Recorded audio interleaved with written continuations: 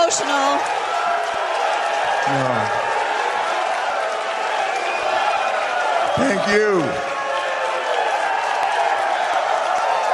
I'm not going to cry. I'm not going to cry yet. I'll cry at the end. I want to tell you what I did yesterday. Yesterday, I signed autographs with Pete Rose. I started to have a couple of drinks with Dennis Rodman. I called Charles Barkley. Some girl told me I couldn't call Darius Rucker, so I called Darius. I talked to Lawrence Taylor, too. Do you know why? Because I was the NWA champion. And they all grew up. That's why the NWA, no matter what anybody says, thinks, or wants to try and prove to somebody, will never be gone because of people like you. And as long as I'm alive, I won't let you forget it.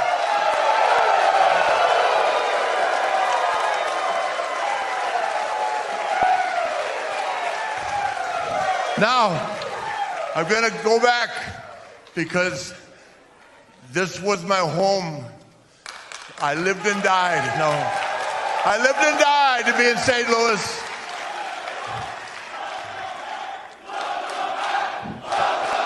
Now, let me entertain you. I got to give you a story here. You've all heard it.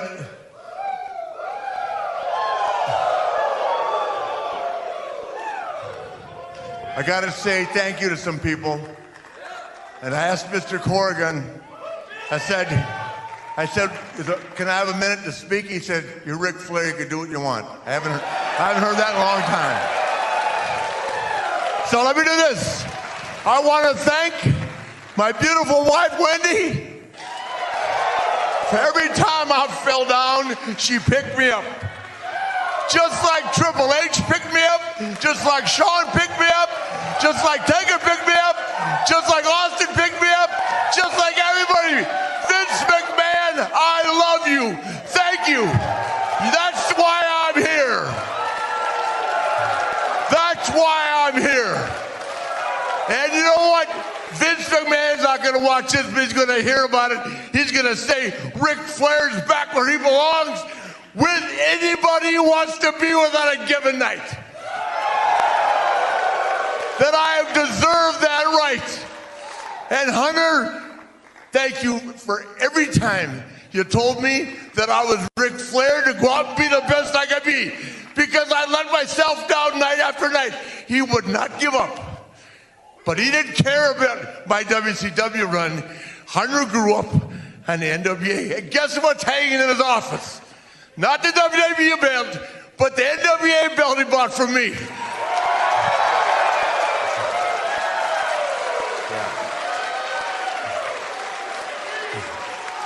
And Shawn Michaels, who carried me at the age of 59 through WrestleMania. Thank you again. Taker, who carried me at WrestleMania. Thank you. Steve Austin, who every time I'm with, asks me to tell him an NWA story. One like this. What was Harley really like?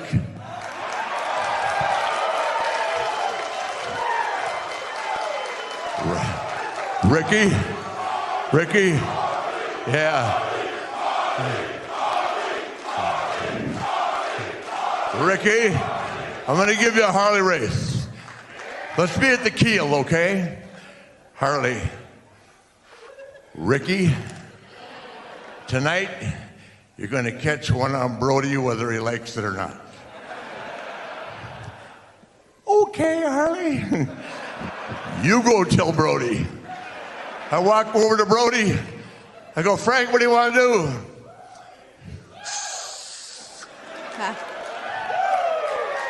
I'll get with you later on. Harley, what did Brody say? He said he'd get with me later on. Leave him alone. We got to go an hour tonight, man, and we did. But the list of people, I mean, I want you to think about this.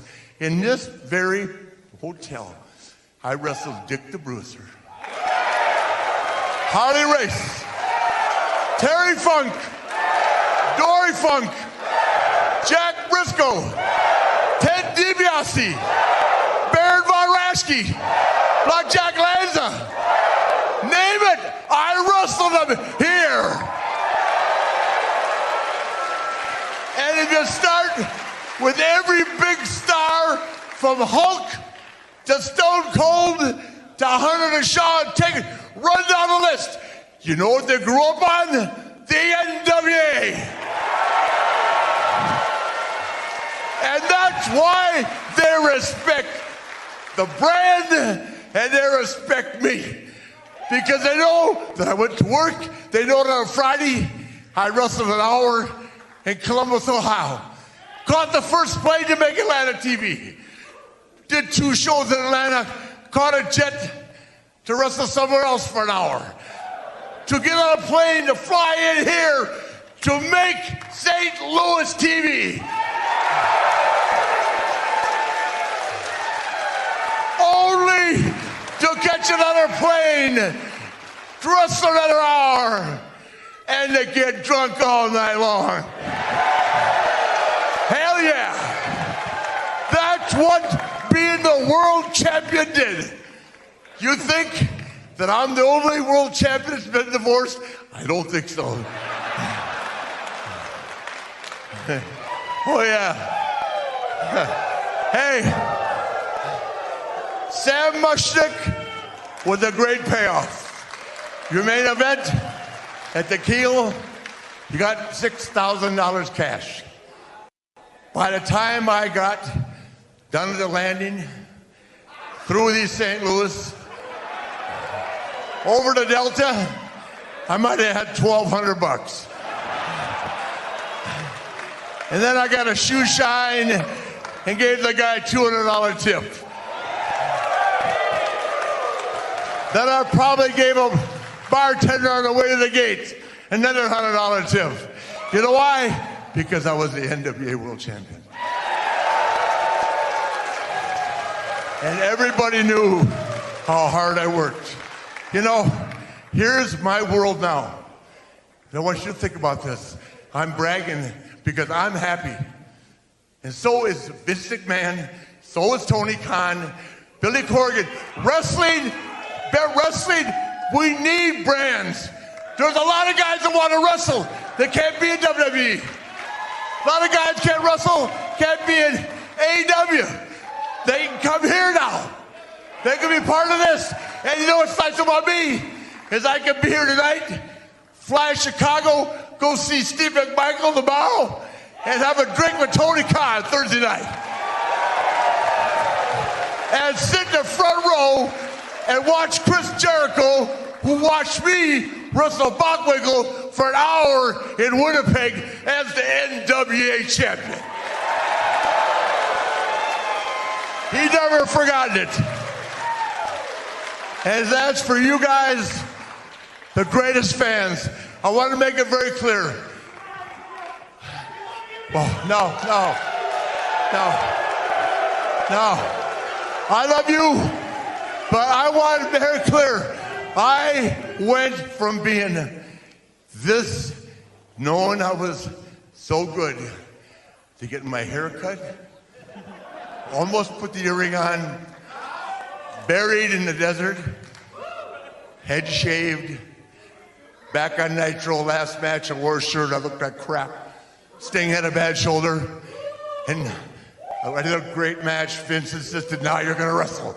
I said, I looked like crap. He said, wrestle, it's you. So then the next day, Jim Ross called me.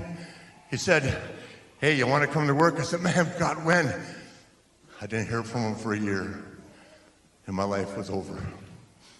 Because I knew that I had gone out far less than what I had come in as. Because when you walk in this town, this isn't Madison Square Garden, but damn it, it's St. Louis, Missouri. And if you were... And then Vince called, and Vince said, you'll never have to wrestle. Just just talked. Well, within 6 months, he had me wrestling. He lied. And then Hunter said, how about wrestle Undertaker?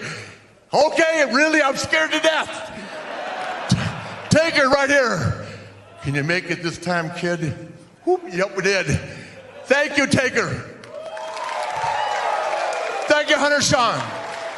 I want to thank Randy Orton and his dad. Shout out. I wanted Randy to break my record until the Queen went 12. That's only 4 away. So here's to the Queen. Here's to my other daughter, Megan, my son, David. They all lived the nightmare of having the NWA World Champion to the father. I'm sorry. I can't make up for it. But tonight, all I can do is tell you, Billy Corgan, thank you so much for calling me. When I got the call, I thought they wanted me to have a title shot with Nick. Oh, yeah.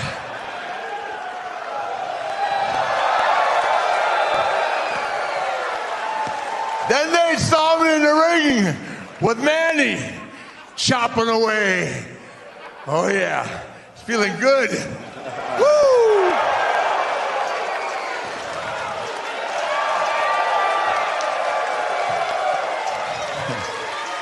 But he just said, Rick, I just need you to talk. I said, okay. I can do that. Hell, I would have done it for nothing. He still paid me. I know I'm running long. Just want to say thank you. Really. No. Thank you. I hope I shout out everybody. Wendy, I know my phone will be blowing up. I love you, baby. Hey, thank you. Thank you. Thank you.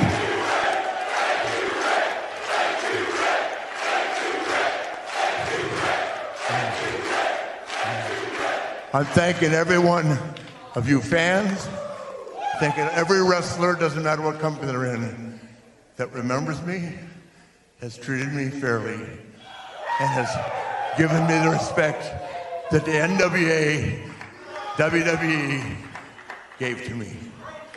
Thank you. God bless you, NWA!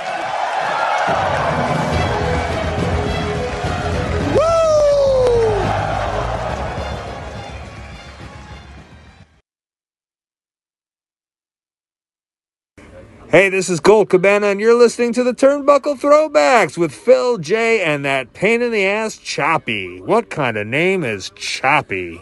Ugh. Your shows, your entertainment, and your network. This is Rant EM Radio.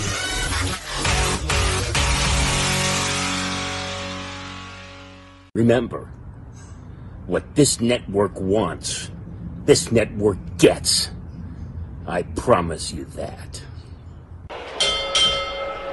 Ladies and gentlemen, this is the main event of the evening. Broadcasting live from Shaolin, Staten Island. Freak Show Central. Where's that? New York City. The recognized symbol of excellence in sports entertainment broadcasting. It's the Turnbuckle Throwbacks Wrestling Podcast on Rant EM Radio. Proud member of the Shining Wizards Network and Dark Satellite Media.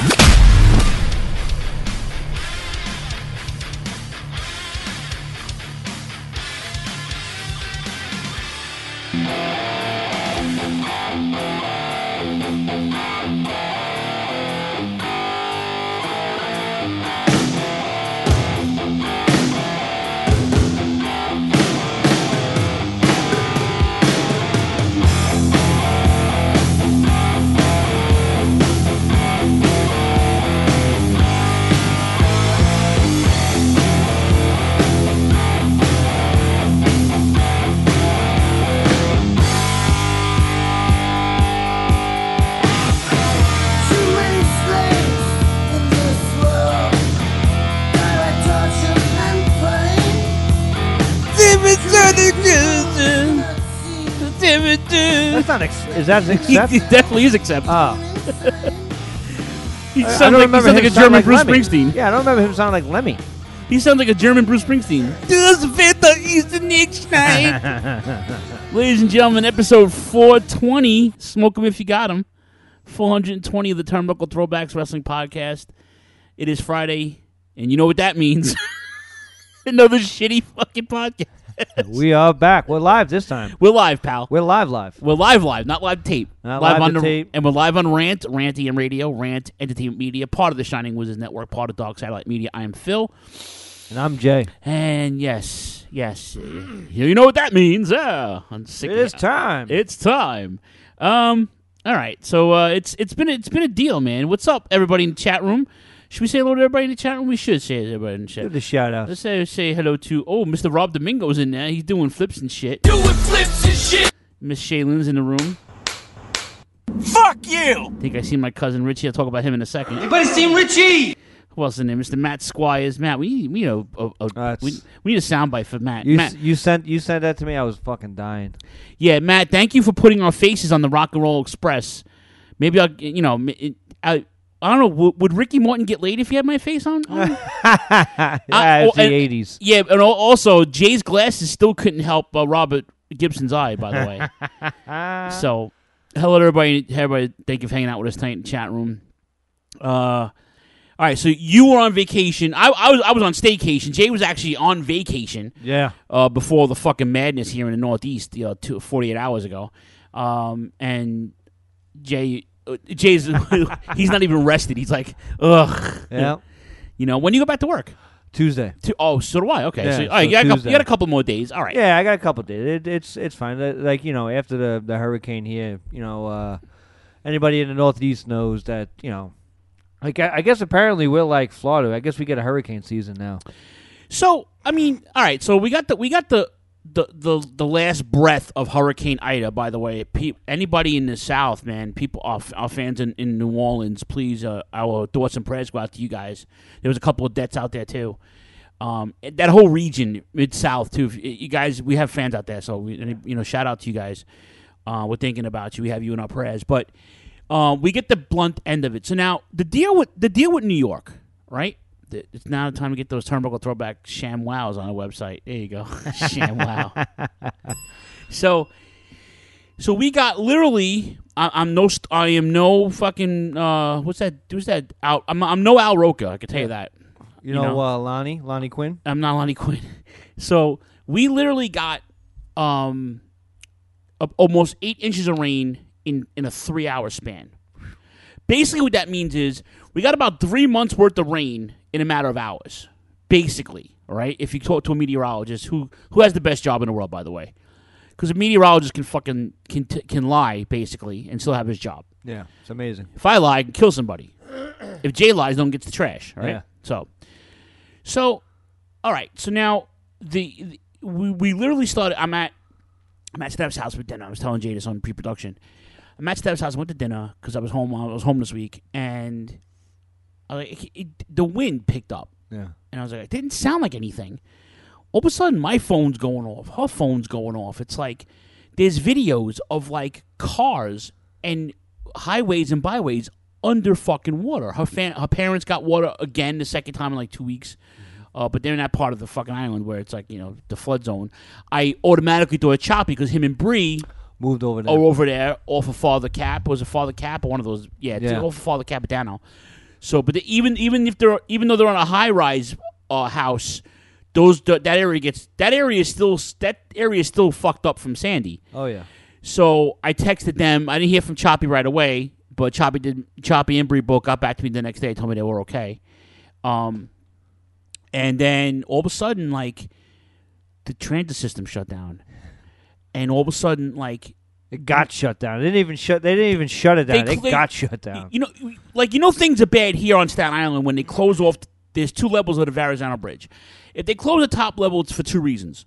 1, because of fog. 2, because of wind. Okay, wind, and I'm talking about now. Now we're getting videos of subway stations getting literally.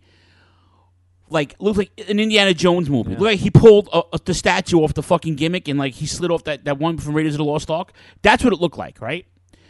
So live feeds cutting in and out like Bruiser Brody. I'm sorry, guys. It's fucking Facebook. I want me to tell you. I apologize. I don't know what to tell you. I wish I could. In and out like Brody. Yeah. So, I'm sorry. It is what it is. I can't fix it. The fact that we're live is on Facebook is a We're given. here. Yeah, we're here. So now all of a sudden it's like the entire city is shut down like it's a snowstorm. And I'm saying, and all I kept saying was, thank God I did not go to fucking work. Yeah. I would have gotten home. Yeah. The entire transit system was shut down. So now I'm like, Jesus Christ. Now I can't. Now I live a mile from where I was, and there's no way I'm walking home to almost a mile and a half, I think, or something like that. So now I'm trying to get an Uber. That was a fucking gimmick. I finally get an Uber an hour and a half later, an hour and change later, and I was telling Jay the route the driver took, and he had to go around because if he would have made a right instead of a left, there were literally cars underwater.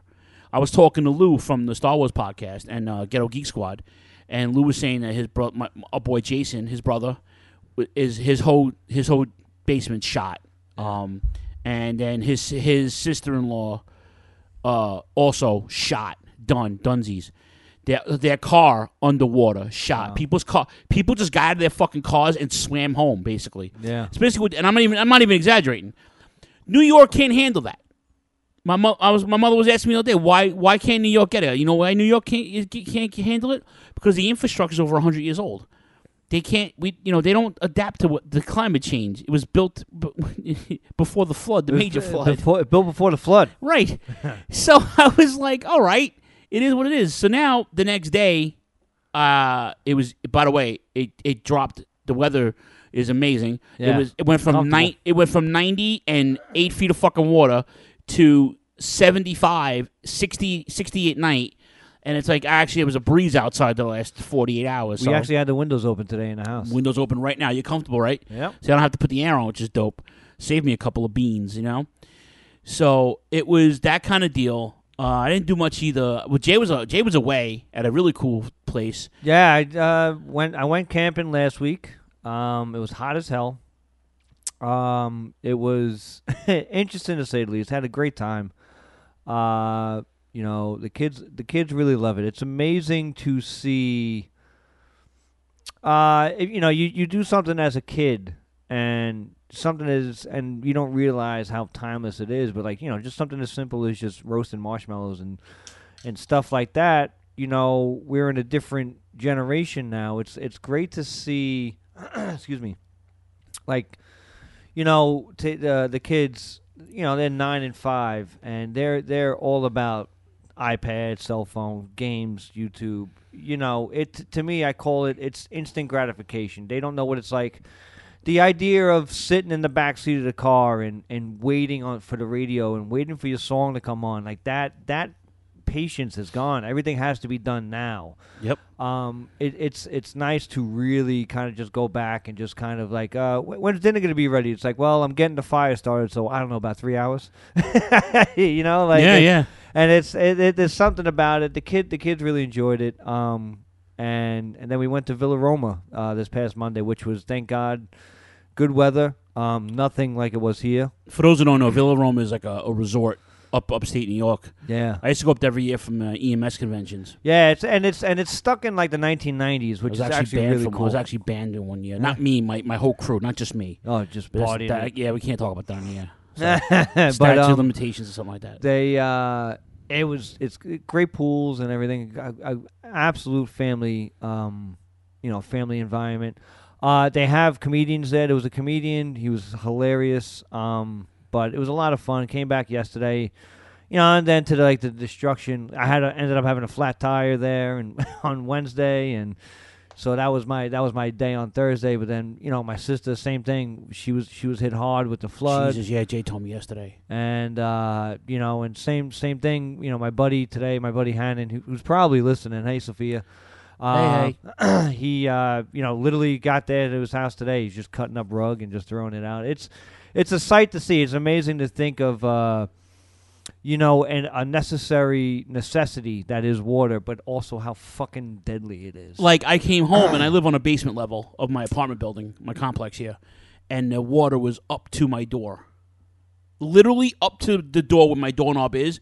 That's where, and I have a rug. I have like a rug in front of my door so I can wipe my feet and my guests can come in. I don't have much, but I want to keep it nice, right? So that night, the next day, I opened the windows. I didn't want to go out because it was still fucking flooded out. I actually Instacarted some milk and bread. Everybody's like, "Oh, you're panicking, right?" So because Double A messaged me, he's like, how's your swimming skills? I'm like, dude, I said I'm not even exaggerating. I ran a milk, and Steph went to Lancaster last week and got me bread. Yeah. But the bread was so fresh, it went fucking moldy on me. Yeah. So I had no bread and I had no milk, and I had brand new cereal, and I wanted to make a fucking sandwich. Yeah. So now I Instacarted that shit, and all of a sudden I heard a shop vac. My super's wife came and collected the rent at the same. They thought they were swift. Like, we'll clean the hallway. Yeah. And then by the way, we're here. By the way, we're here for the rent. Yeah. It was September 1st, but it is what it is, right? Yeah. Matt says Tale of Two Cities. You guys underwater. The entire state of California is on fire. Those fucking forest fires have been going on for way too long, man. They got to take care of that shit, man. It's ridiculous. Yeah. That state's too big and too rich to be doing that shit. It's not a politic thing. It's it's nonsense. I'm sorry. You can't. They got to put some more manpower on those civil servants, man. They got to put some more fucking people out. Well, like people in power are probably too busy lining their pockets to fucking. That's true too. Our city was built for weather disaster, Shannon, but back in like 1928. Yeah. So it's like the climate change. We're not supposed to get hurricanes. Well, that's like Sandy, which is 9 years ago next month. In Manhattan. There's on the Lower East Side. There's a South Street and Cherry Street. It's right underneath the FDR, and my old garage is there. That's the only reason why I know this is and the water went up to about 2 blocks, and it's just like, well, why did that happen? Well, come to find out, when it was built, like they added those streets on afterwards. Like that's where the water actually used to go. So I don't know, like these storm surges, they are. I don't know, climate change, whatever the case may be, these storm surges are happening a little bit more frequent, but also you got to remember too, there's a lot more stuff here, so it looks like it's a lot more damage. There's a lot more houses. Yeah, a lot more houses. There's 14 million people that live here. Yeah. Okay. Counted for, by the way. Yeah. Not the illegals. We don't count the illegals in that. Mm-hmm. That's an official tally. We got about 14 million people. So, I mean, maybe 16 million if you count the illegals, right? I don't know. It depends. I don't care if they're here. It doesn't bother me anything, But it's like it's that kind of party. And like Jay said, there's so much going on here. Yeah. But like when your infrastructure gets fucking destroyed, it's like, we get crippled. I love when snowstorms, we get laughed at by all our boys in the Midwest, like Iowa. Oh, without a doubt. And Mott Spot, they all yell at it. They all laugh at us like, haha, you guys, you call that snow? Yeah, I call it snow when there's like 5 inches on the ground and I can't get home. Mm-hmm. You know what I'm saying? For you guys, you can fucking, you could probably ski to the fucking bodega from there, But all joking aside, it was a rough deal. And there's people as we speak, just recuperating, and it's fucking. Yeah, it's a weird feeling. You see just people's, it's like my buddy's wife said it. They got a morbid sense of humor. I was like, "What the hell is your car?" She's like, "Well, somebody took this spot," and I was like, "And my basement's in my driveway," and it's just like, whoa, man, like you see it like that, and like everything's around it, the sun, and it's funny how New York City is, and it just shows you how much of a bitch Mother Nature is it's fucking, just shits on us, and then the next day the sun is shining. Like nothing happened. 25 degrees. It's like nothing happened. Yeah. Almost going like, don't be mad at me. Like here I am. Like it's just, it's just too funny how life works sometimes. You'll never beat Mother Nature, man. Yeah. So never. Hopefully everybody, when that happened with my sister, you just, she it was going up 2 of the steps in the basement. It had to be about 18 inches. I didn't even think you were coming. I thought you could. I said the same. There's nothing we could do. Then we were talking about it today. So tomorrow morning I'm going to go there. Thankfully still off from work. I got to go and cut some sheetrock out. Whatever's wet, whatever's salvageable, we're going to try to keep. And then take it from there. Hopefully the insurance and all that stuff. Who knows what that ordeal is going to be. But then then it's still in cleanup mode. So it's life's about struggle. Life's about living too, but you also got it's also about struggle. So we're all making it. We're old school New Yorkers are tough. You got a lot of these transplants here that will whine if the wind blows the wrong way, but I can't get to my Starbucks. I'm the, sorry, Nebraska. The true fucking New Yorkers, and it was funny. I got a funny story, really quick, and we can move on. Is my brother-in-law? I don't want to say his family was vacant. I don't think that's fair to say, but my family, with dealing with Sandy, we almost like it's almost like we went in shifts and didn't even talk about it. Like we would just like instantly my mother and father were there for my sister right away. My aunt, whose house got demolished through Sandy, we were there through we helped everything else. Like she was there and she's in her 60s. My parents are in their 60s. And then my brother-in-law's like, he just looks at me hilariously and just goes, I tell you, man, you fucking cops, you're like a fucking army of good hearts. Like, it's just shit goes down, and then you guys just come in and go, what do you need me to do?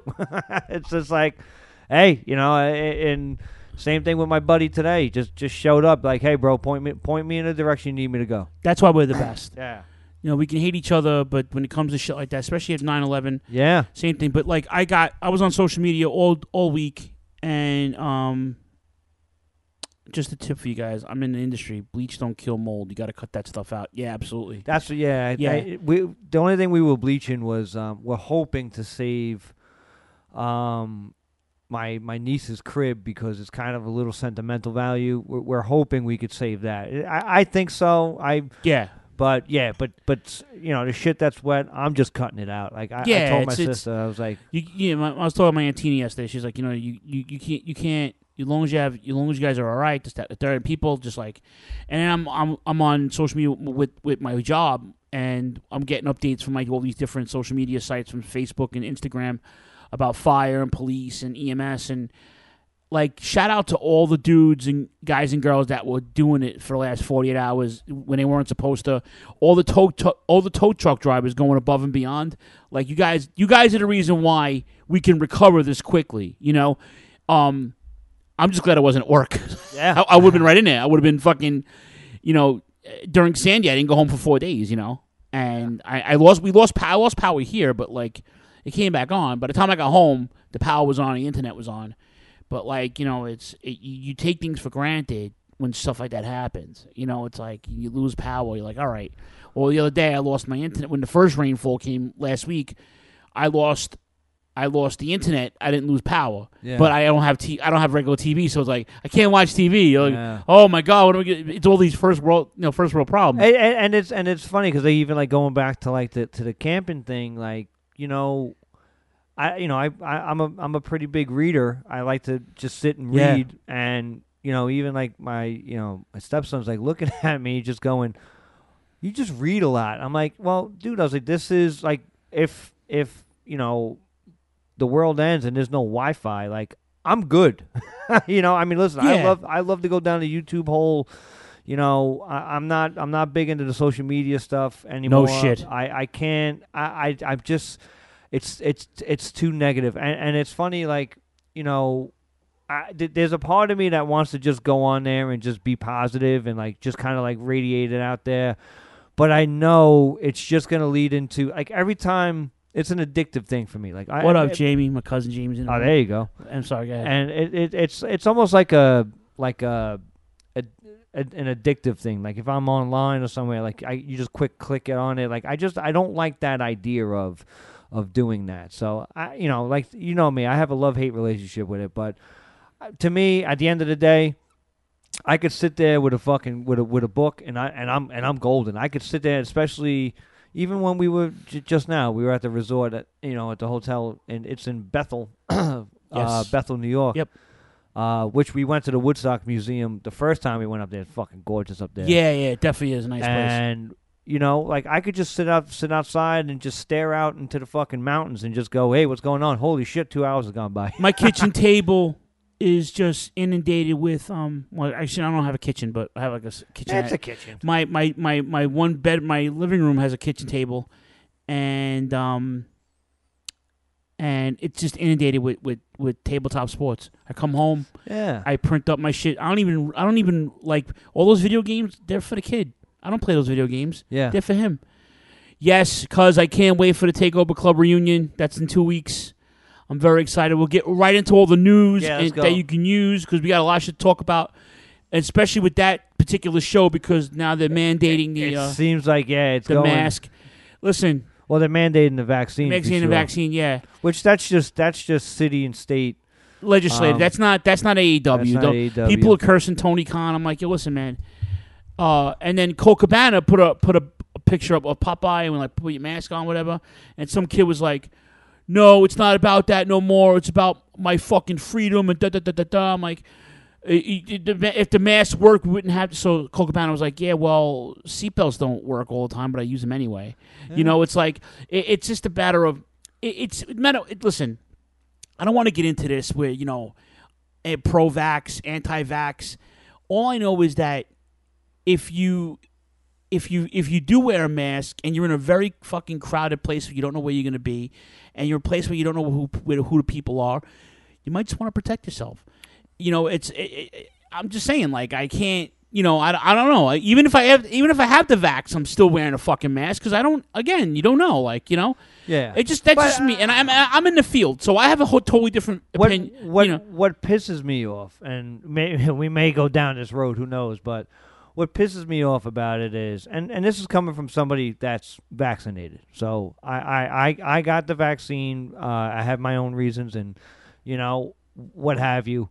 But like the idea of going, you got to wear a mask. It's not for you. It's for me. And it's just like that whole idea. Like I get into, it's probably an authority problem. Like I can't, you know, if somebody's telling me I have to do something, I generally want to kind of like contest that a little bit and push back.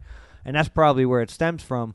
But this idea of that, you know, you're a murderer, you know, because you don't wear a mask, like that's kind of a stretch. That's a little off. Because a little off. I got a buddy right now. His family, the four of them are they're fine. You know, they're COVID positive, but they're fine.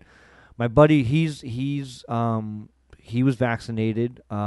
His wife was, I think she had high antibodies and got the first shot and still got sick.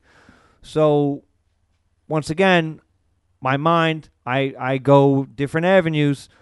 You know, to me, I just go, okay, we tried it your way. It's not working, you know.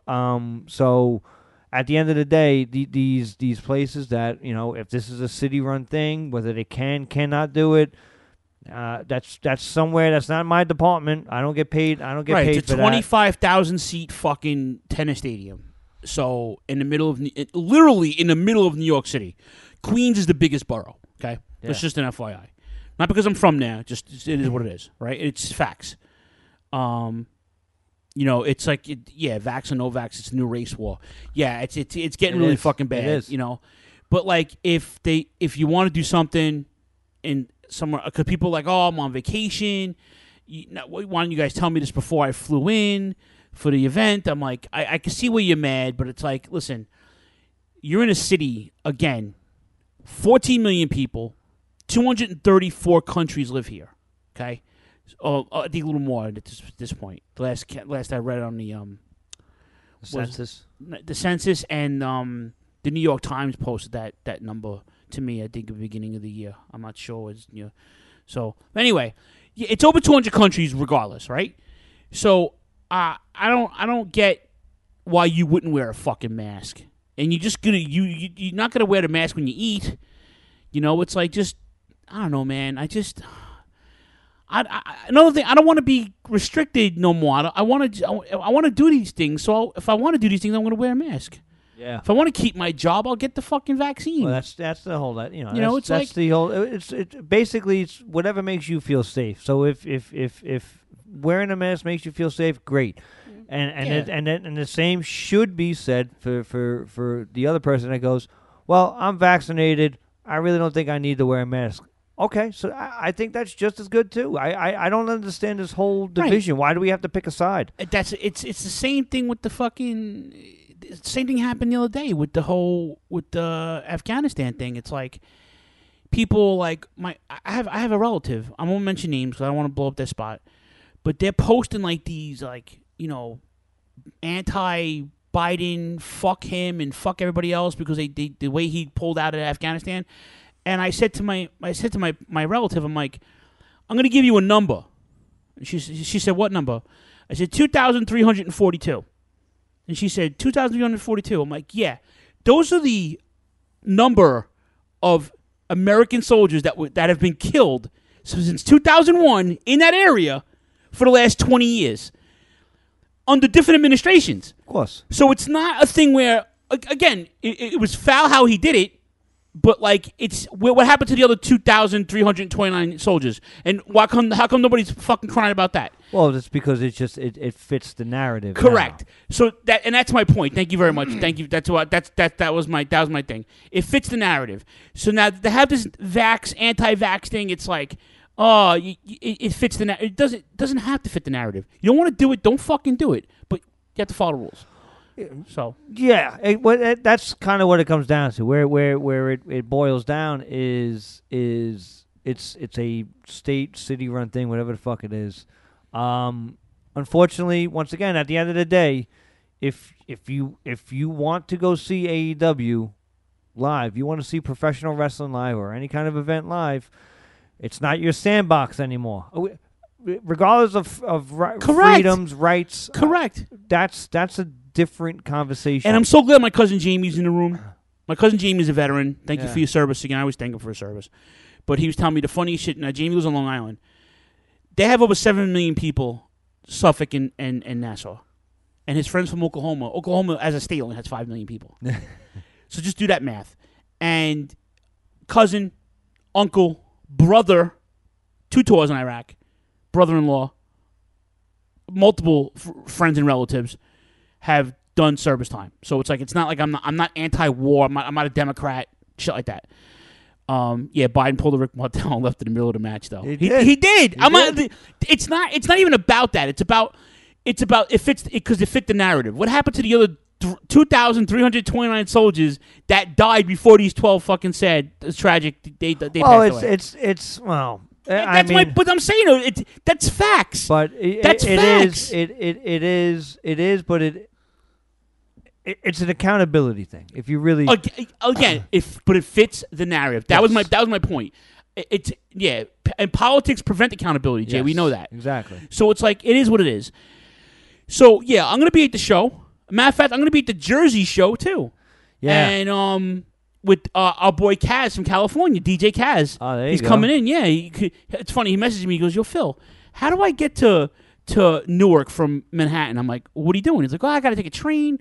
I'm like, "Yeah, I got to do the same thing next month. How you doing that?" "Yeah, I'm going. Well, I'm going to the fucking dude. I'll go with you, idiot." Yeah. I didn't know, so now I'm going to hook up. And Kaz did his own wrestling podcast. That's how I met Kaz. Well, what's going to be so? Like I said, this whole thing is changing, and it's kind of changed AEW's plans a little bit because the scuttlebutt, CM Punk did this great thing. I wonder if he got any flack for it. If anybody else would have done it, I feel like it would have been a shitstorm. But they were talking about if CM Punk was talking, but meanwhile him coming back so far, and I'm sure we'll touch on it. But I've been a big fan of it. I think his promo work is exactly what we need. It's a nice shot in the arm. Correct. But the crowd was yesing him when he was asking if he still has it. He was yesing him, and then Punk kind of going off script, going, "You guys, that's not my shtick. But if you be a little bit more patient, or whatever the case," I'm paraphrasing what he said, but more or less just tipping his hat that Bryan Danielson's on his way, and the scuttlebutt was he's supposed to make his debut at the Queens, the Arthur Ashe Stadium. Now that he may be bumped up to All Out this weekend. Oh, because he's not vaxxed. No, not because of that. Because I think because they don't, God forbid, something happens. They want people there to react. They need, and listen, I think it's very smart. In Chicago, you're gonna have a packed house at All Out.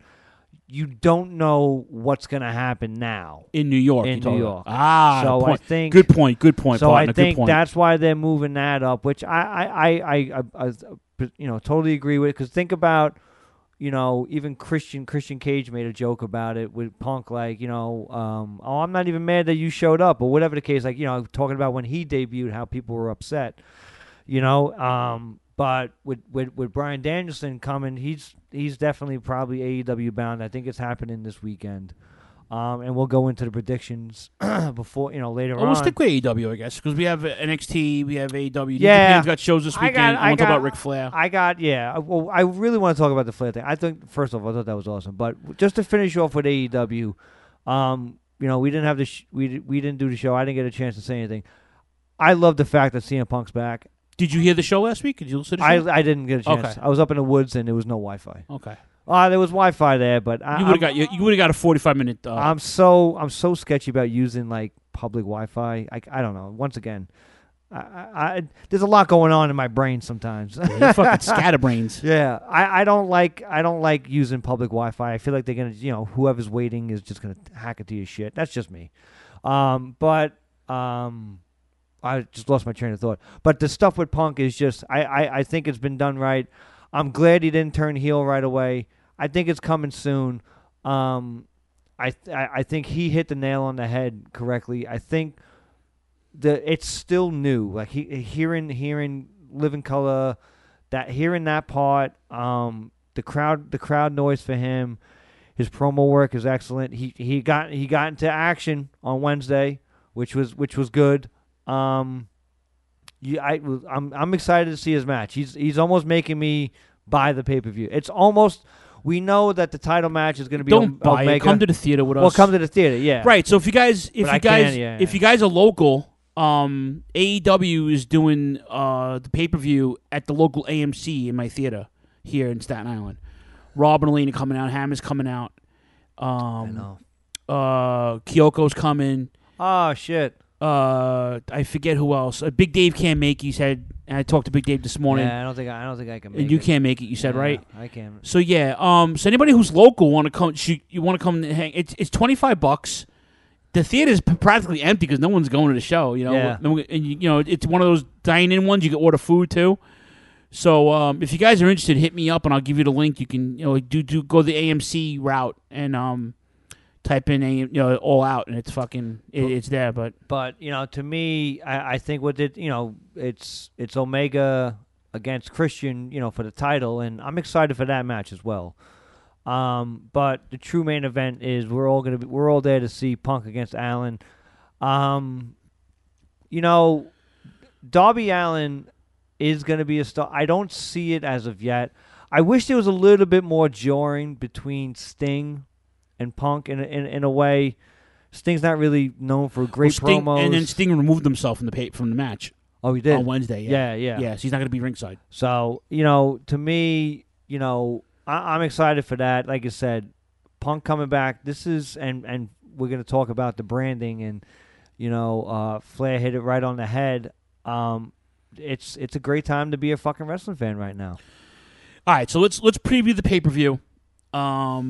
Let's do that. And by the way, Punk will be on Rampage tonight. Yeah, doing commentary with the Darby Allin's fighting. Was it Garcia? Daniel Garcia, the guy from Nightmare Factory or something like that. Yeah, I don't know what the fuck. One of the 17 factions there. All right, Kenny Omega versus Christian Cage for the title. You want stuff in the bottom? Stuff in the bottom. Hold on a second. Let me do that. All right, who wins the 21 woman casino battle royale? Yeah, I don't know, man. They got a lot of You're gonna see some. NWA had a great showing. Yeah, they did with the female Empower. Yeah. That was awesome. Deanna Purrazzo right now is Purrazzo. Ooh. First off, smoke show. Yeah, she can get it. She's from Jersey too. Yeah. Yeah. Who's she with? She with that dude, right? The fuck's his name? She's all hooked up with a wrestler though, but she can get it. She can definitely get it. She was but she's making a lot of noise right now. I'd like to see her. She jumped Mickey Cutlets. Yeah, I'd like to see her come in and and win. I think be a surprise entrant. I know that there's talks about Ruby Riott. That's my pick. Yeah, That's my Ruby pick. Soho or whatever. Ruby her name's Soho gonna be. is her new nickname. I know there's talks about her coming in. AEW is pretty good, especially. Listen, I want Tay Conti. I think Taynara That's your girl. Conti, I love her. I think That's been your girl though. Yeah, I think she should do it. It should be somebody. Is she? Deanna Purrazzo's all the way alive. Is she, Jay? I seen a photo of her this past week. I was like, whoa. It was during the Mexico thing. Yes. Where she won the belt. I looked at her. I was like, she's all the way live. All the way live. All the way live. All the way live. Pick of the week. That should be a segment, by the way. We should do it. Jay's all the way live pick of the week. Well, unfortunately, with the throwback, there was no chicks. I don't even think there was any chicks in the audience I could pick out. Oh no, not from '85, not from Tampa, Florida. I can't wait to do tonight's throwback. I can't wait either. It's awesome. Okay, Paul White versus QT Marshall. Listen, Paul White's QT Marshall. I think is getting a lot of flack on the internet community for no reason. Yeah. I think this guy. First off, fuck the fans. Really. Honestly, just fuck the fans. I didn't think he was this good, but I'm actually kind of enjoying his work. And then Billy Gunn and his kids turn on him too. I was like, come on. Yeah, man, I didn't turn like off. that. That's stupid. Didn't make any sense. But it's got to be Paul White. Got to be Paul White. Listen, he ain't gonna wrestle often. You know, being in the ring with QT Marshall, Marshall's just gonna get the fucking rub. He's gonna make him look good. Paul White could still get it going. He's in great shape. It's Mickey Cutlets, Richie, not Mickey Arby's. Oh yeah, I guess same thing. Roast beef. If that's an inside joke with you guys, Richie knows what I'm talking about. They know. All right, so here's a match that I'm emotionally invested in because A, I don't like Jon Moxley, okay, and B, I love New Japan and I love the legend that is Kojima. This match doesn't need a story. It's a legend versus a frequent New Japan gaijin who's successful in Japan. I'll give him his props. He's over in Japan, as if he was Cheap Trick, he'd be big in Japan. Yeah, right. Yeah. But this doesn't need a story. It's like, hey, Kojima, you want to come fight me? Yeah. Kojima's like, yeah, I'm a legend. So it's a one-off. I don't see Kojima winning. I'd love to see him win. Not gonna happen though. I see Juna Moxley pick up the win tonight. That night on Sunday. It's the idea of it, and it's the same thing. You know.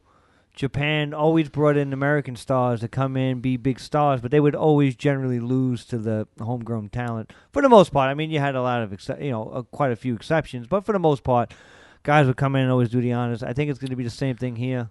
You know, Moxley, new daddy that is Moxley. Yeah. And I'm interested to see something's got to happen soon between him and Kingston. It's. Good segue. It has to happen. Good segue. Eddie Kingston going up for the TNT Championship against Miro. God, love it. Eddie Kingston's my favorite AEW performer right now. Yeah. So I know he's not going to win, but I would love to see him win the fucking championship. I wish he would, but in the same sense, selfishly, I don't want fucking Miro to lose it just yet either. Yeah. Do you think Miro's legitimate? Like, do you think pushing him above the mid card now? You think he's a mid? Yes. You think he's above a mid card? I think he's a star in the making. I think what's happening right now is it's like everything else in this business, everything else in life for that matter, is timing. The timing right now is just like you said. It's the same thing with the Adam Page push. And now you got to stop it because you got CM Punk coming in. Bryan Danielson coming in. Omega's doing big things. You got the Good Brothers coming in and out. You're right now, the timing just isn't right. So I think for Miro right now to hold on to this title, I don't want to call it a mid-card stuff, but to hold on to it, the another belt, make him a star. Yes, I think he is somebody, if given the ball, is going to make it work. I think his passion for the business has always been there. I think Punk said it the best, like when when you're in WWE, sometimes, like Flair said, during the promo, like, can I, just say whatever you want. Like, I haven't been able to hear that in quite some time. Like, go out there and fulfill your, creative, envelope. Fulfill your creativeness, and then this way you can be going, feel good to go on and have that passion. Don't get the passion beaten out of you. Yeah. Plus, Kingston doesn't have to have a title to be over. So he doesn't need it. Once again, selfishly, I'd love to see him. I'd love to see him have it, but he doesn't need the belt. So Miro for the win. All right, for the AEW Tag Team Championship, the Young Bucks defend against the Lucha Brothers in a steel cage. I love heel Bucks right now. I think they're doing really, really good things. I think this is going to be an interesting match. I think it's not going to be match of the night. No, they fought each other a gazillion times. But yeah, but you know what? I never get tired of seeing it either. Oh, no, yeah. And the steel cage is something different, at least a little bit tag team style as well. They have to improvise. A lot of shit they can't do off the top rope. Young Bucks, I think, are going to eke out the win. Although I think the Lucha Brothers should get some steam here because it seems like they haven't had much going on for them. I think they're going to win. I think the Lucha Brothers are going to win. There you go. Split decision. For the AEW Women's Championship, Dr. Britt Baker, DMD, defending against Long Island's own Chris Statlander. Yeah. She's so fucking over right now. Yep. I Britt can't Baker. believe it. Yeah. I'm good for her. She's gonna retain, I think anyway. Yeah, it's not over yet. We're not done seeing this run because she's excellent.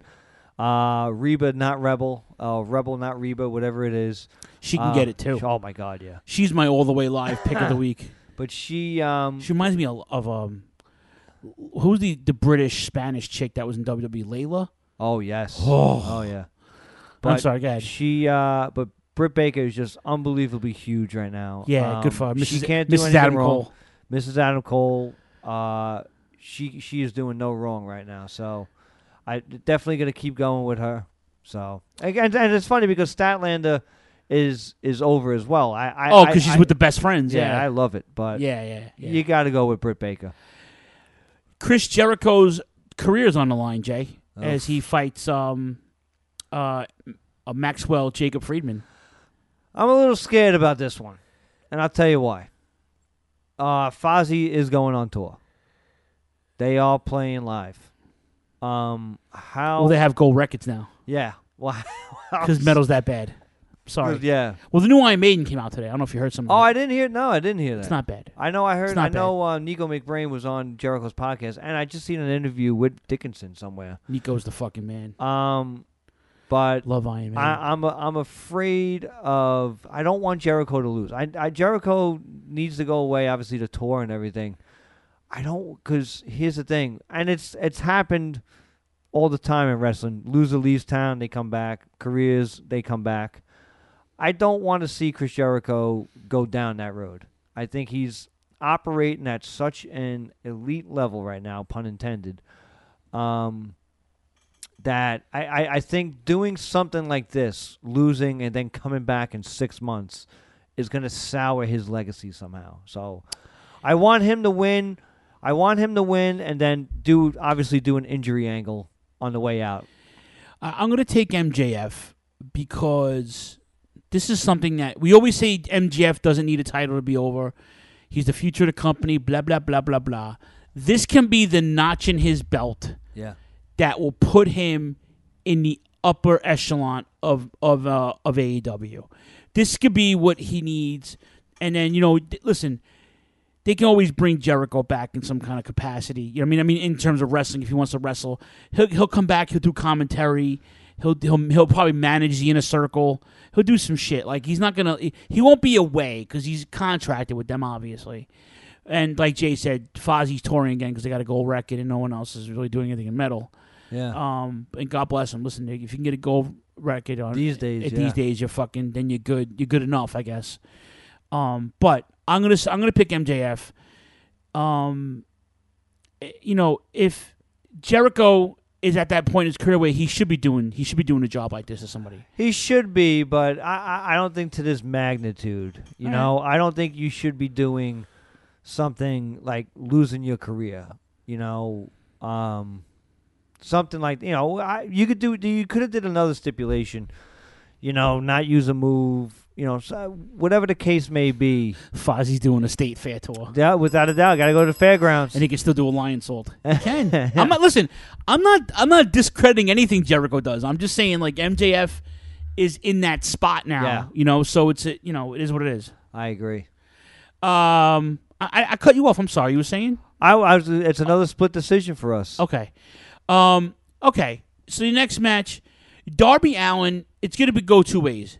He's going to have the match of his life, and Punk's going to have to fucking get his win back. Or those two are just going to have the fucking match of the night, and Punk's going to surprise himself because he still thinks that he's not, he wants to prove, and rightfully so. He hasn't performed in 7 years. The gym doesn't dictate, and the new regimen doesn't dictate how you're gonna keep your fucking wind up in the ring when you And Darby Allin is running on all cylinders, like Jay said before. So it's like this is something that this can like I said, it can be the match of the night, or it can be Allin carrying Punk. I think I don't want that to happen. Obviously, I think in a sense, yes and no. I think about it two ways. Like you said, somebody in the gym, you could do all the cardio in the world. It's not the same as doing it in the ring. We all know that. Excuse me. But there's two different types of people in this world. You got people that are technically proficient at stuff. You can go to the foul line and hit 100 shots from the foul line every time. But when you put that into a game, you may fucking miss it. And there's people that are the complete opposite. When the time is right, you turn it on. CM Punk is the latter. CM Punk is the type of guy, if he's in the ring with somebody who is probably faster and I don't want to say better, but it's a different style. It's a clash of styles. CM Punk knows how to work with them. I don't think they're going to play CM Punk's game. I think CM Punk is a type of guy who can absolutely play up to his competition. I don't see... I would be really surprised if this is a clunker of a match. There is too much riding on this. The expectations are probably higher than they ever been for a match as surrounding this match right now. So you're picking Punk, obviously. I think Punk is going to get it. I think Punk's going to get it. There's going to be I think they're going to protect the move. We already seen it go to sleep. I think, although if Darby Allin were to get hit with a go to sleep and lose and do a clean win, it's not the end of the world. I don't think Darby Allin loses anything because this match is so high caliber. But I could see CM Punk just doing the wily veteran. Hey, I just snuck it out at the end. I could see that happening. But to me, CM Punk's gonna win. You don't have him come back and lose. Yeah. It's split in the chat room. My cousin's taking one of my cousins is taking Darby Allin. My other cousin's saying Punk. Richie said I say both be laid out on the mat at the end of the match. Calling it now like a draw. Well, maybe. Yeah. Listen, that'd be a way to go because it was said that he's and he definitely is. Darby Allin is that wrestler that will go out on his sword, and we've seen it many times doing it. So, it could be that would be a good way to go about it. And finally, for the AEW World Heavyweight Championship, Kenny Omega defends against Christian Cage.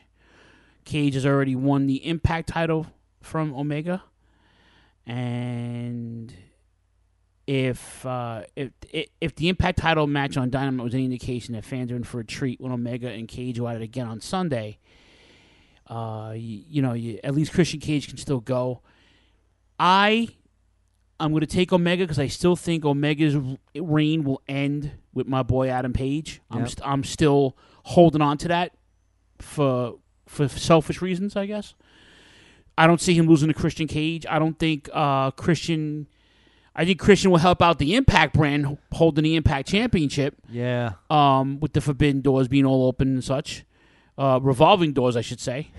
And let's be honest here. It's going to be a good match. They put on a good match last time they fought. So They did. I could see this one being just as good, if not better. The storyline is really, really good. I love heel Omega. Same thing. I just don't want to see it end yet. I really do not want to see it end yet. Christian Cage, like I said, I'm an old school guy where, a guy can lose and still have his heat and whatever steam he has. I don't think you need somebody to win all the time, or you need shenanigans to fucking win. I think somebody, if Omega hits Christian Cage, with the one-winged angel for the 1-2-3, it's not the end of the world for me. So to me, yeah, definitely Omega for the win, and you can. Christian Cage is still a champion. I do feel bad in the sense that his return kind of isn't so more celebrated. Christian. Yeah, because I personally think it's a big deal. I think it's a big deal that he's back. He's back wrestling too. But it's just, once again, it's just timing thing. He came back, he came back when he could. We were still in the heart of COVID.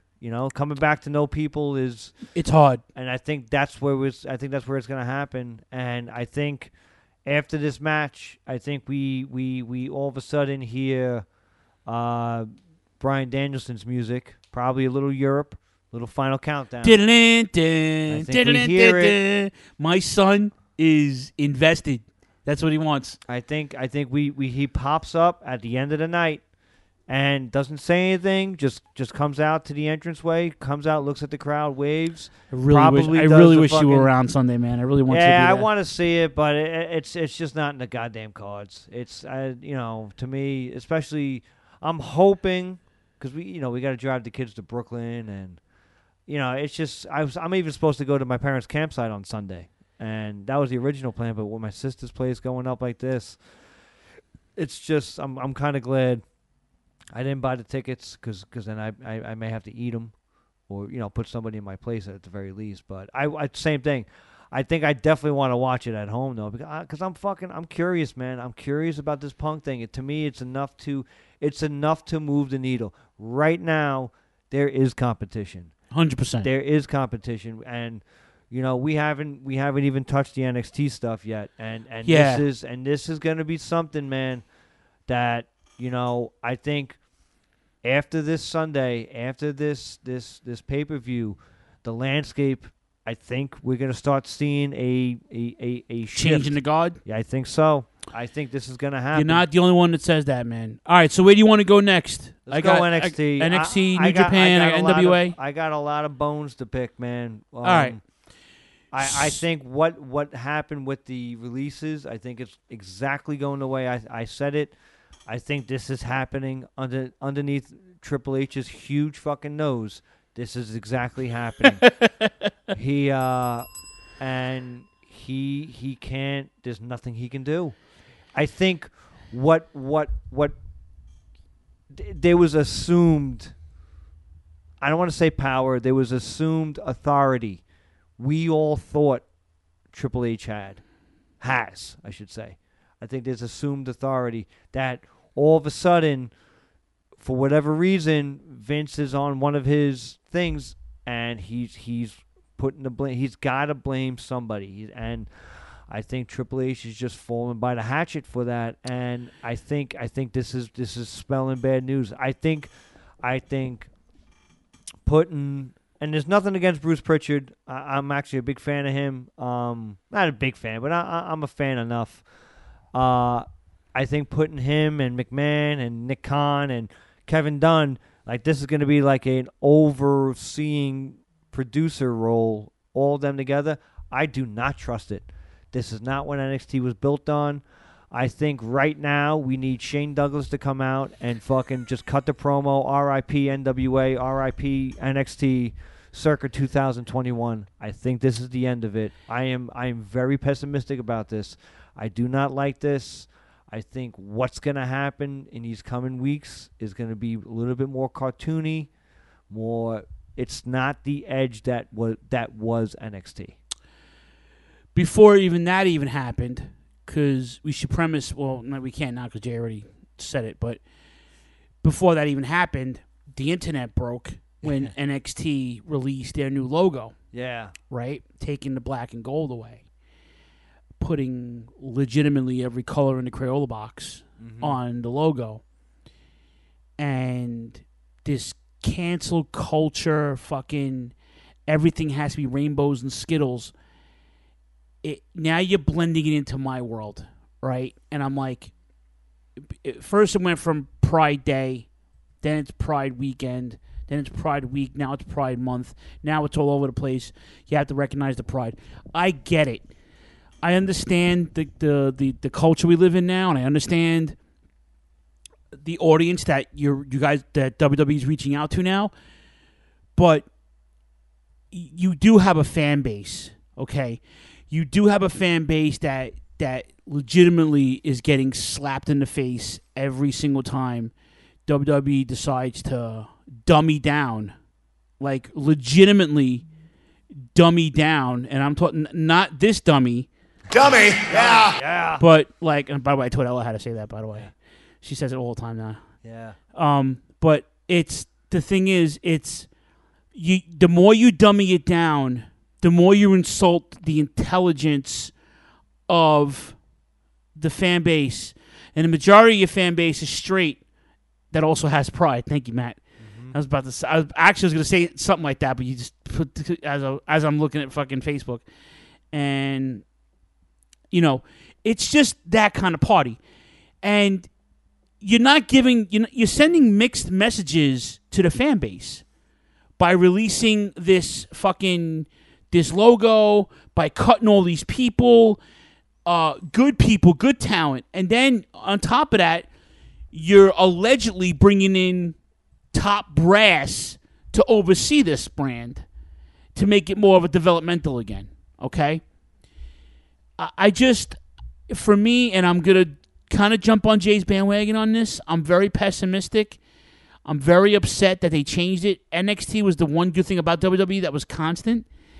I think the European brand is more of a developmental than it was, because even though a lot of the European guys were established, they weren't anything outside of Europe. So they're bringing guys over here. They brought Volta here. They brought Imperium. They brought Pete Dunne. They brought, a bunch of guys over. They brought the kid who had the Cruiserweight title before he got hurt. Jordan Devlin, right?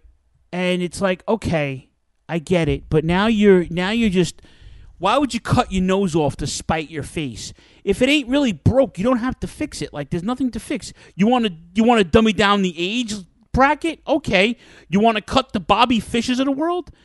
It sucks, but Bobby Fish is also 45 years old. So I get why you want to do that, okay?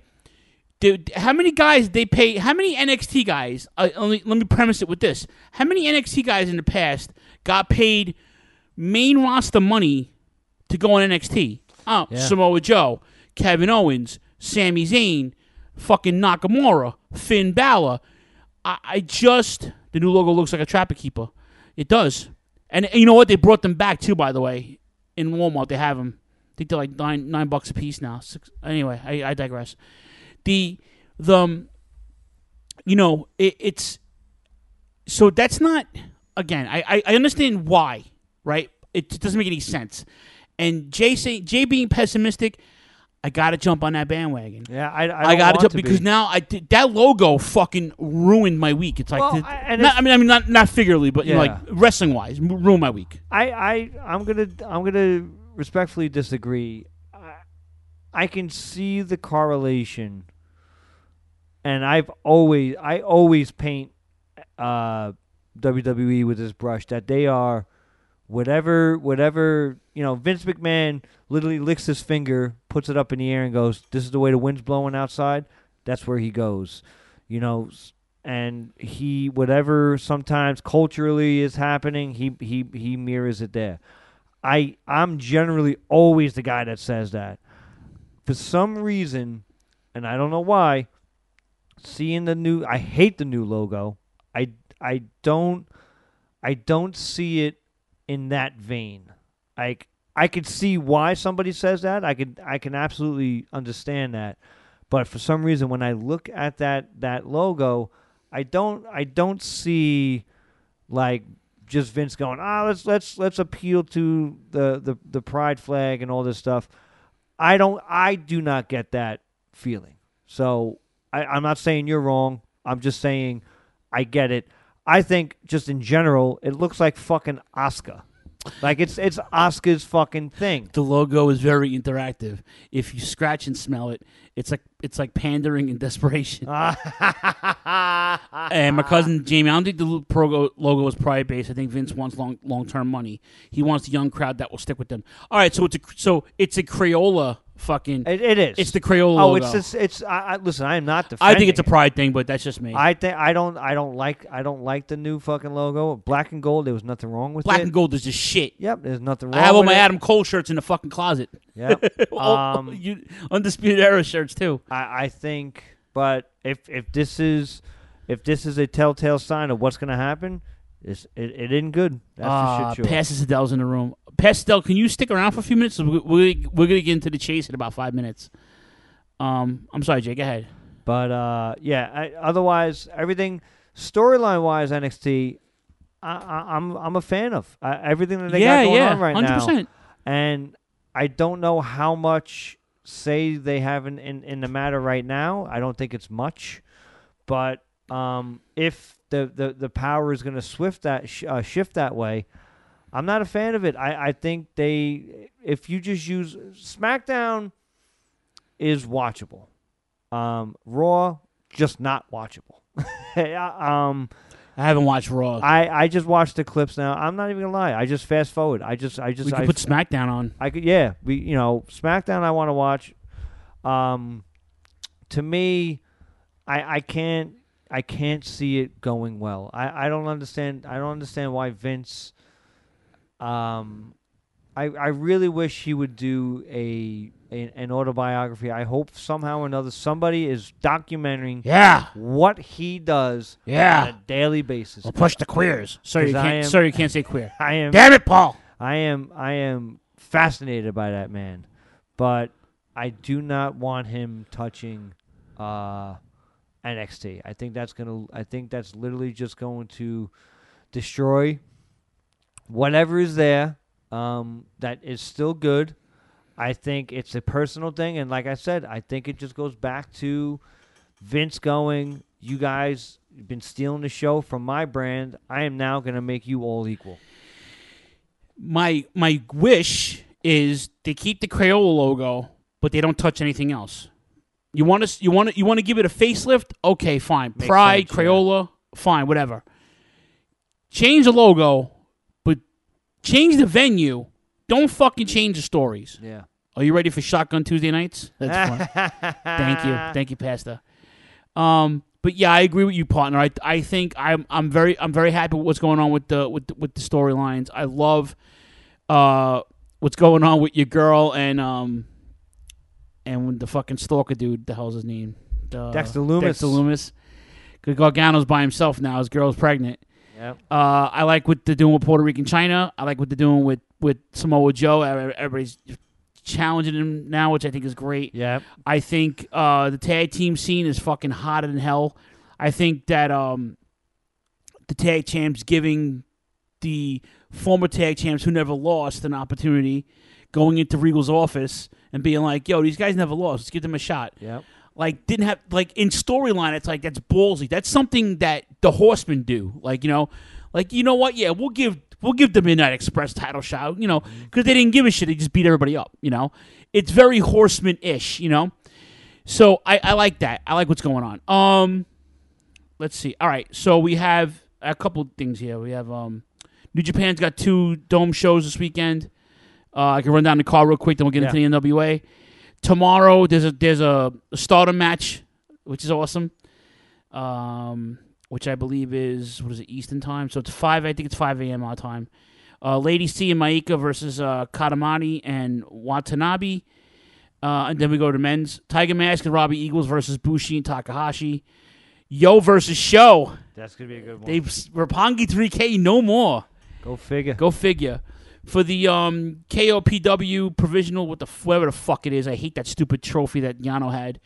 But Chase Owens has it now. He's defending it against Yano. So this could be a great match. A rematch, actually. Okada versus Jeff Cobb. That's going to be great. For the IWGP US Heavyweight Championship, Tanahashi defends against Kota Ibushi. That's going to be a great fucking match. It's going to be a great match, I think. And that's the first night. And then Sunday morning, I'll run that. There's matches all week because the G1 starts on Monday, I believe. Let's see. Then it's another starter match. Sayuri versus Julia. I'm sorry. Zuri and Julia versus Kamatani and Watanabe. Ishii and Okada versus the Great O'Khan and Jeff Cobb. IWGP Heavyweight Tag Team Championship match. Phantasmo and Ishimori defending against El Desperado and Kanemaru. The tag team title match, it's a three-way. It's ZSJ versus Sonata and Naito versus Hashi and Goto. The Junior Heavyweight Championship, Takahashi goes up against the champion Robbie Eagles. 60-minute world title match, Evil against Takagi. That's going to be evil. And the G1 starts, September 18th, not Monday. So there you go. New Japan, back. I love Dragunov and Walter. Matt, that was a fantastic match. That poor kid's chest looked like fucking chop meat, though. Oh, God. Ground chuck. Okay. Rest in peace, Daphne. Daphne tragically passed away yesterday. The whole thing, that was like kind of when I got back to civilization in a sense, because I was like, I was like, oh shit, what happened? And then to hear that, she went on Instagram Live and was just doing that stuff. That's just you can't ignore that stuff. And they tried to get her help. Yeah, and it's a shame, man. Sometimes you're your own worst enemy in these certain situations, and that's something. And like I said, it rocked. I've seen a lot of the posts today from yesterday as well, with everybody saying it. I didn't realize her indie impact. I remember her stuff in early TNA. But, her managing CM Punk, Colt Cabana, and somebody else, I forget who, in ROH, like, I had no idea about. So just to hear, the warm memories of her, like, that's a really good thing. And if only she would have thought of that, before taking the ultimate hit, in a sense. Who knows what might have changed and all that stuff. So I have a lot to say, and I was going to do it on my time, but I need the outlet because I said something yesterday. I posted something, and Carl Anderson, as much as I adore you in the ring, the fact that you fucking used her death as to take shots at Triple H on social media about NXT and mental health and. It's don't be a bitter fucking Betty, man. Just you did what you had to do, and you're back where you need to be. And let me tell you something about mental health, okay? And this is coming from personal experience, okay? For the last 5 years, I've been on medication, okay? And this started as someone close to me was like, "You need help. You're this. You're that." Just like I'm this and I'm that. And even though I needed the help, I was fighting getting the help. I didn't want to be on medication. I got help. A couple of months in, I got on medication. I was like, because it wasn't supposed to go that. I didn't want it to go that way, and it did. Okay, 3 years ago, my world fucking just fell apart, and I wound up going heavier on the meds. Right, and it's only one medication, thank God. Right, but mental health, depression is basically a disease. Your brain is rotted, and it takes toll on you, and if you feel like you're truly alone, you are. In your mind, you are alone. Even though you're not, even though you probably have people right next to you who adore you and think the world of you. If you're alone in your mind, if you're alone in your soul, there's nothing that can help that unless you want to get help, or you have somebody getting you the help that you need. It's that kind of party. So I said this yesterday. I said, if you need help, reach out to somebody. Talk to somebody. Everybody's posting the suicide hotline numbers. I posted them myself. You can message any of us, and we will fucking put you through. There's several of our fans that reached out to me, and it was like, yo, I'm having a hard time. Like, you know what? Me too. Mm-hmm. And I started telling them about my shit and their shit, and everybody started talking, and you start getting this sub chat of that wasn't wrestling related, which is cool. I'm very transparent. I don't have the I have a terrible poker face. I'd be terrible at poker, right? I was actually terrible at poker when I had poker night with the boys, right? Mm-hmm. You can, like I said, you're not alone. And even though I'm telling you this, you probably, and if you don't believe me, just take a breath. Sometimes you have to step back and just breathe and look around you and pick out the things that you can achieve short term with your soul and your mind and fucking work on that. Because at the end of the day, it's you who has to fix you. No one else can fix you. The medicine keeps me from not throwing myself in front of a bus. You know what I'm saying? The medicine helps me get out of bed every morning. The medicine helps me look at things professionally and personally that I probably wouldn't have done 3, 4, and 5 years ago. So I've got a new perspective. Maybe, hopefully, one day I'll be off the medicine. Even if the bottom line is, stuff like what happened to Daphne happens all the fucking time, and it's tragic. And Carl Anderson, you're a fucking douchebag. You have to read what he went on a fucking tirade. I read it. I think he, like you said, I think it's ill-timed. I think what he's trying to do is make himself fucking put himself over. I don't think he's trying to do it at the expense. I think it's just like you said. He's just kind of playing a character, and maybe I don't know. Maybe he truly feels that way. Maybe he had one too many fucking, drinks, and just like you said, just using it as a time to call WWE on some bullshit. I know Jake Atlas today posted that WWE helped him in a certain situation. So right there and then that refutes kind of what Carl Anderson said. So,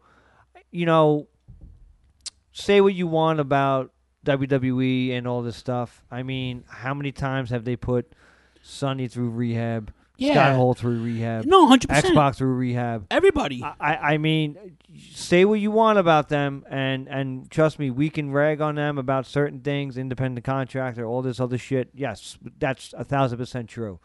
But the stories that you hear of Vince doing the right thing, a.k.a., how he took care of who was his father's driver. I forget the guy. He's in the Hall of Fame. I forget his name. I used to know his name too. Shit. But he took care of him. Guys that Captain Lou Albano had a fucking job with Vince. Even when Captain Lou was off the fucking rails, drunk everywhere, drinking fucking vodka out of an orange juice bottle.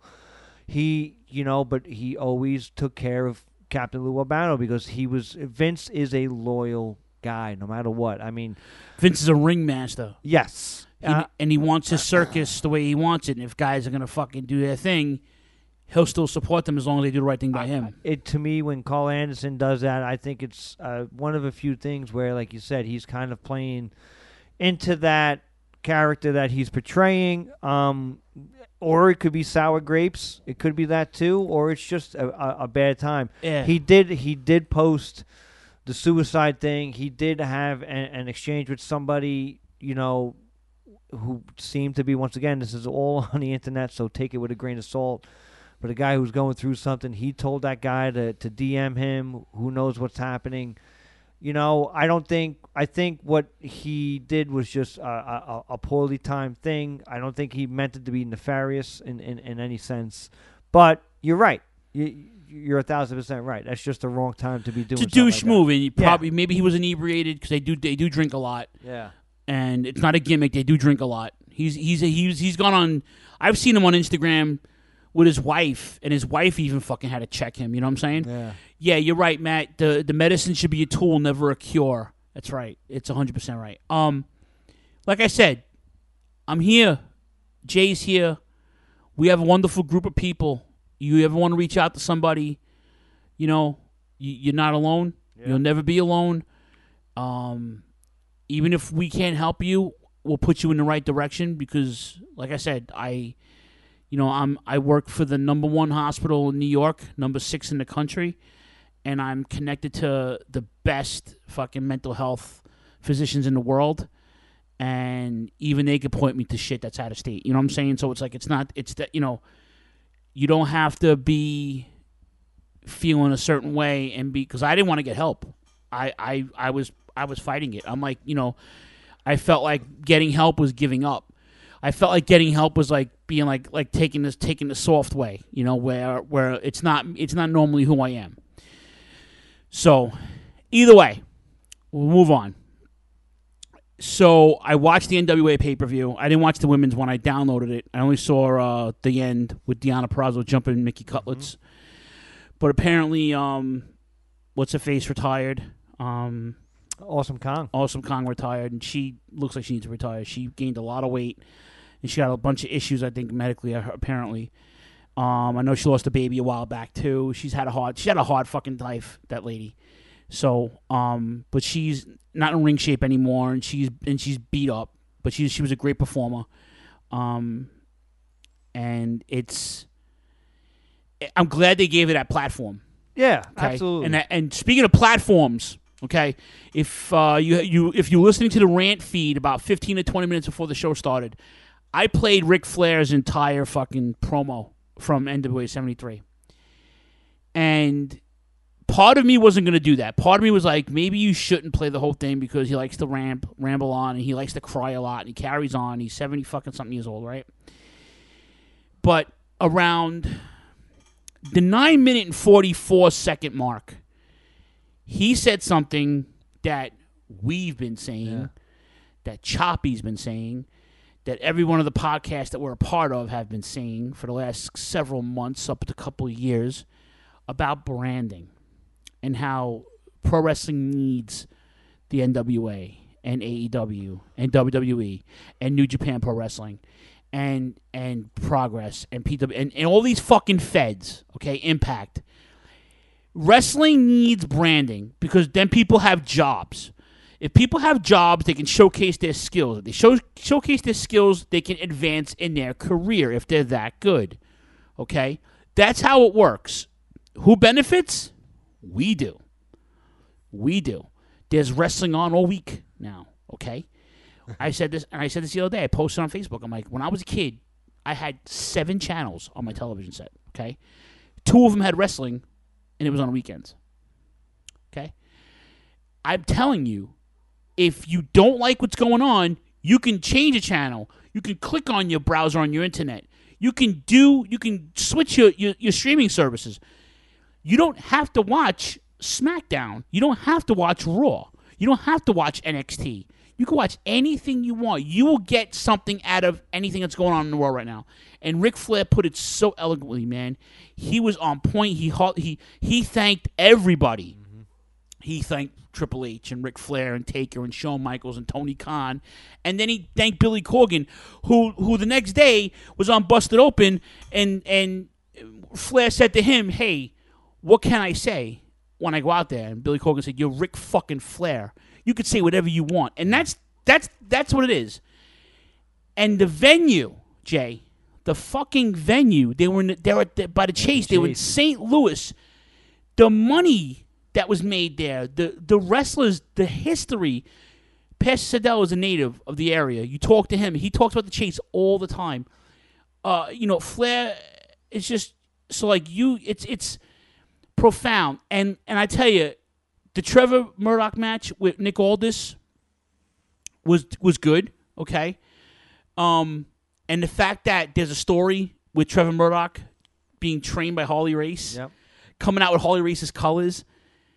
Aldis being a champion for a gazillion days, okay?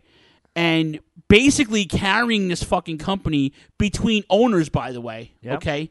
Between owners. Just goes to show where the industry is as a whole. where it's these drips and drabs of nostalgia, drips and drabs of this of the throwback, if you will, no pun intended. But like, you know, it's for us, it's everything. For us, it's why we do this every week for the last 9 years. For us, it's why you want to watch it. I was invested emotionally. Like, I was like, wow. The car wasn't great. Had great talent on it, but it wasn't great. Yeah. Okay? But it was entertaining, and it was different, and it was like, it reminded me of a fucking NWA TV taping from the 80s.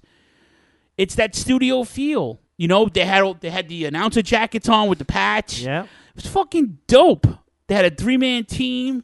I'm not very big on Velvet Sky doing commentary, but you know what? She's nice on the eyes. Uh-huh. I don't know what she sees in Bully Ray, but that's besides the point. But again, that kind of party. It was good. And Flair basically put the icing on this Forbidden Door cake, okay? He gave it the stamp of approval. He basically inadvertently said, you know what? It's fucking cool to jump from Fed to Fed. Yeah. It's cool to have an option. It's cool that all these kids are getting jobs now.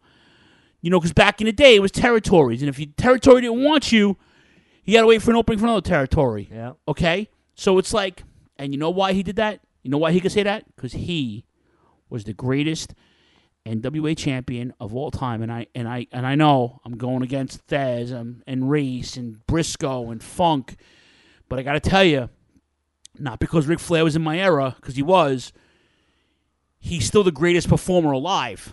He doesn't, obviously, thank God he doesn't wrestle anymore. Yeah, thank God. But like, he can say these things, and it gives credibility to the business in a whole. You know, it gives credibility to the business, and it makes you aware that it's not all bad. The marks have to fucking, oh, wow, okay. Well, Ric Flair's going to cry about it. Yeah, you know what? Yeah, maybe he will. But he fucking earned that right. Yeah. Okay? If it wasn't for him, you wouldn't have all these fucking J-Brones around the other feds, you know? I'll give you the floor, but that's how it is, and I'm beside myself. I was telling my son, I was beyond stoked. I was just beyond happy that went down like that. So, yeah, to me, I love the promo. Like you said, and it's exactly what we've been saying is that, you know, it's almost close to a territory system. It's probably as close as it ever can be to a territory system, except now with contracts, which, you know, like them or don't like them, you know. It can benefit, but I see a wide open lane right now of somebody to do shots, you know, come in for fucking 8 weeks, 10 weeks, make a huge noise and jump somewhere else. And how great would that be, Jay? I think it's there, and I think somebody has to fill that void. And, you know, to me, My pick was Samoa Joe. That was an easy fucking role for him to fit because he would just come in and just wreck house everywhere and then leave. You know, now you got the ROH, you got the NXT, Impact, AEW, you know, WWE. These are the big five, you know. But then New Japan, for that matter, I'm just talking, you know, United States. You know, then you got smaller ones. You know, you got your GCWs, you got your PWGs, you got what's the one out of Texas that's Hannibal's a part of? Not Southwest Championship Wrestling, right? I forget whatever the one that is in Texas, but that one's pretty big. Then you got Northeast Wrestling, whatever that is, NEW. Locally, you have Wrestle Pro. Yeah. Oh yeah. Wrestle Pros are big. They just went to Alaska. They have a Fed in Alaska. Yeah. Kevin Matthews runs it. You know, and. You know, so right there and then it just shows you that it's alive and it's alive and kicking. Ring of Honor, So like back. To me, you know, NWA doing that. You had Ric Flair come in, and I'm kind of glad that they give him. He wasn't as too rambly as I thought he would be. You know, he did veer off a few ways, but you know, for the most part, he was spot on, and. You know, like you said, like there's places to work, and this is where NWA needs to be. I'm curious to see where they go in the future. They need some sort of an online presence. Studio wrestling. I was a big fan of the studio wrestling before all this stuff happened. Get back to that. You know, you don't need a lot of people in there. If you gotta have fucking vaccine cards and whatever the case may be, so be it. Just get back to storyline based wrestling. I loved the match with Tim Storm. Tim Storm, I thought that was 50-something years old. Unbelievable, looking unbelievable in the ring. Against who was it? Was it Crimson? He was against. Oh, it was a triple threat match. It was him, Jax, and somebody else for the shot at the title. But so big things coming out of there. Hopefully, that's what I want to see. So, I think it's really, really good so far. I agree. Anything else? No, I think that's it. I think we're running long, but it's a good long. We had a week away, so we have a lot to say. #boss. And I'm excited for this throwback. What a fucking pick by you, Philly. I'm not gonna lie, man. Thank you. What a fucking great pick. Thank you. I was so happy when I found it because we did a sec. We'll get into it when we get back. Let's take a quick break. Let's plug our friends. Thank you guys. Chat room is hopping tonight. You guys are awesome, by the way. I appreciate you guys, as Becky Lynch, the man, is on SmackDown. Anyway, we are the Turnbuckle Throwbacks. We are live on the rant, and Lord Alfred Hayes, take us to the break. Promotional consideration paid for by the following. Are you tired of being uninformed? Together, we can change all of that. Experience a podcast like you've never heard before. You'll gain knowledge, have some laughs, because we believe this is the last AEW podcast you'll ever need. Join us every Wednesday night at 10:15 p.m. on rantemradio.com and Facebook Live. We can also be found on all major podcast forums as part of the Shining Wizards Network. So stop listening to inferior AEW podcasts and bring a new podcast into your life by joining us. Join the Mark Order Podcast. Follow us on Twitter, Instagram, and TikTok at Mark Order Pod and on Facebook.com/MarkOrderPod. Don't forget to tag us on social media and use #JoinTheMarkOrder, because if you don't find us, we will find you. Everyone knows a lot of things can change in the span of 10 years. But when it comes to professional wrestling podcasting, one thing is still guaranteed.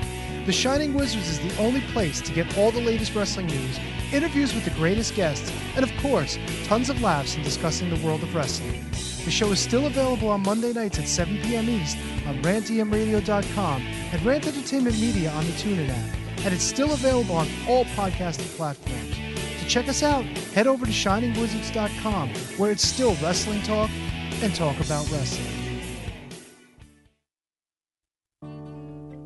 Are you tired of being told what to think and believe by Hollywood elites and politicians who just don't care about you? Tired of not getting the truth when you watch the news? Tired of trying to figure out what pronoun to use? Tired of mob mentality when all you want to do is think for yourself and make up your own mind? That's where we come in. This is Justin. And Vince. Your hosts of Inconclusive Breakdown. We are a weekly anti-PC podcast bringing you entertainment and current event news without any spin. If you want to truly stay informed on what's going on in the world, then give us a listen every Sunday, anywhere you get podcasts, at least till Zuckerberg and Twitter Jack deplatform us. And as always, we're proud members of the Shining Wizards Network.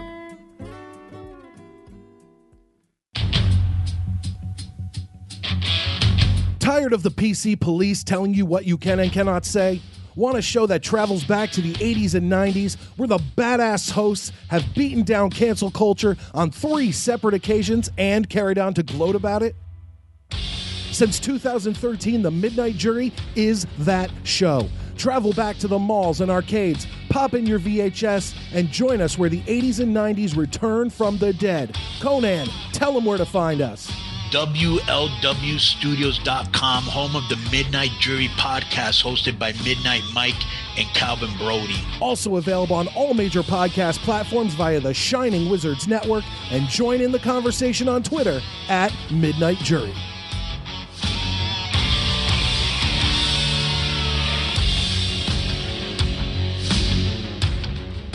I hope everybody tunes in to the podcast Throwback. Turnbuckle Throwback. I know it because it's been done to me so many times. But Turnbuckle Throwback. Tune in to the podcast.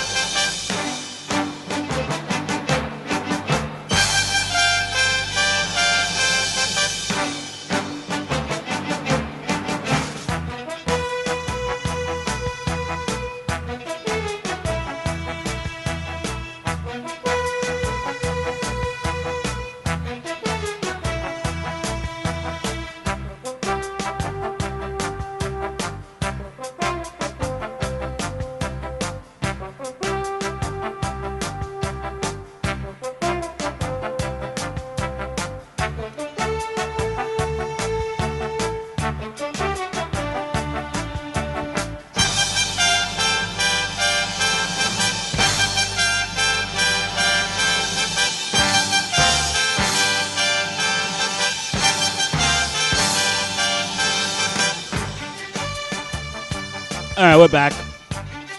Turnbuckle Throwbacks, live on the Rant, episode 420. It's Phil, it's Jay, chat room, and can anybody guess what that theme music was from? Anybody guess before I go into the throwback? Can anybody in the chat room guess? Or anybody who's listening live on Rant EM? In all due respect, I would never be able to get it. I know you wouldn't. That's why I'm not asking you. I would never be able to get that. That's why we're not asking you. I know you wouldn't get it, which is fine. I want to play that music when I'm in the bathroom or in the elevator. Actually, it's Championship Wrestling from Florida, circa 1985 is what it is. And what a throwback we have for you tonight. Shall we get into it, Jay? Yeah, you definitely got it. You ready? Yeah. All right. Let me not talk over it. And now, here is your Throwback of the Week, sponsored by the Shining Wizards Network and Rant EM Radio.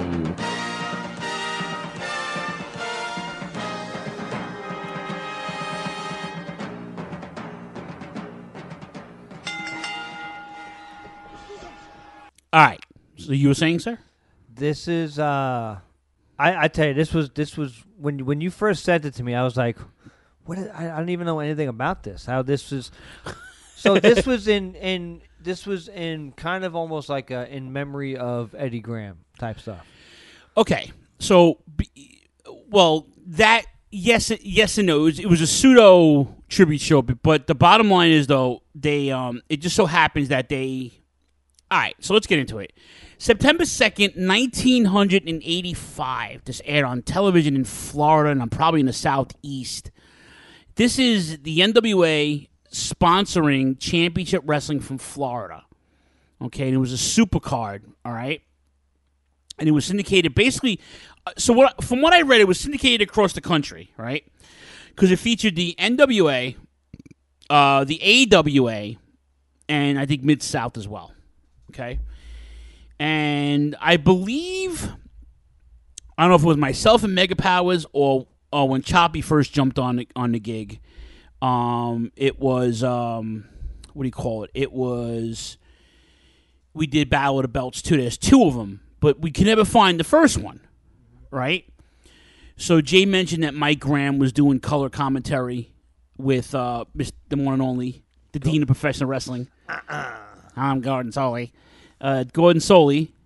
And in Florida 85, what did Dusty do now? Dusty gets mentioned, but I don't know. He's at this point. He's with Crockett at this point. Yeah. But this is from the Sun Dome from the University of South Florida, Central Florida, one of those. Tampa. Yeah, it's in Tampa, Florida. The Sun Dome. I don't have a head count. 7,500 I got. You got it? Yeah, okay. 7,500 paid, which has got to be pretty good there, I assume. Florida was a hotbed. I think it was towards the end. I think Dusty was booking here, though. I could have swore he was. I know he was. I mean, definitely this was Crockett. 85. This is September of 85, so this is fucking... I watched him. He was in Crockett at this point, so... I don't know, dude. And I just lost my fucking internet. I hate this fucking computer, man. But to me, they hit it out of the park.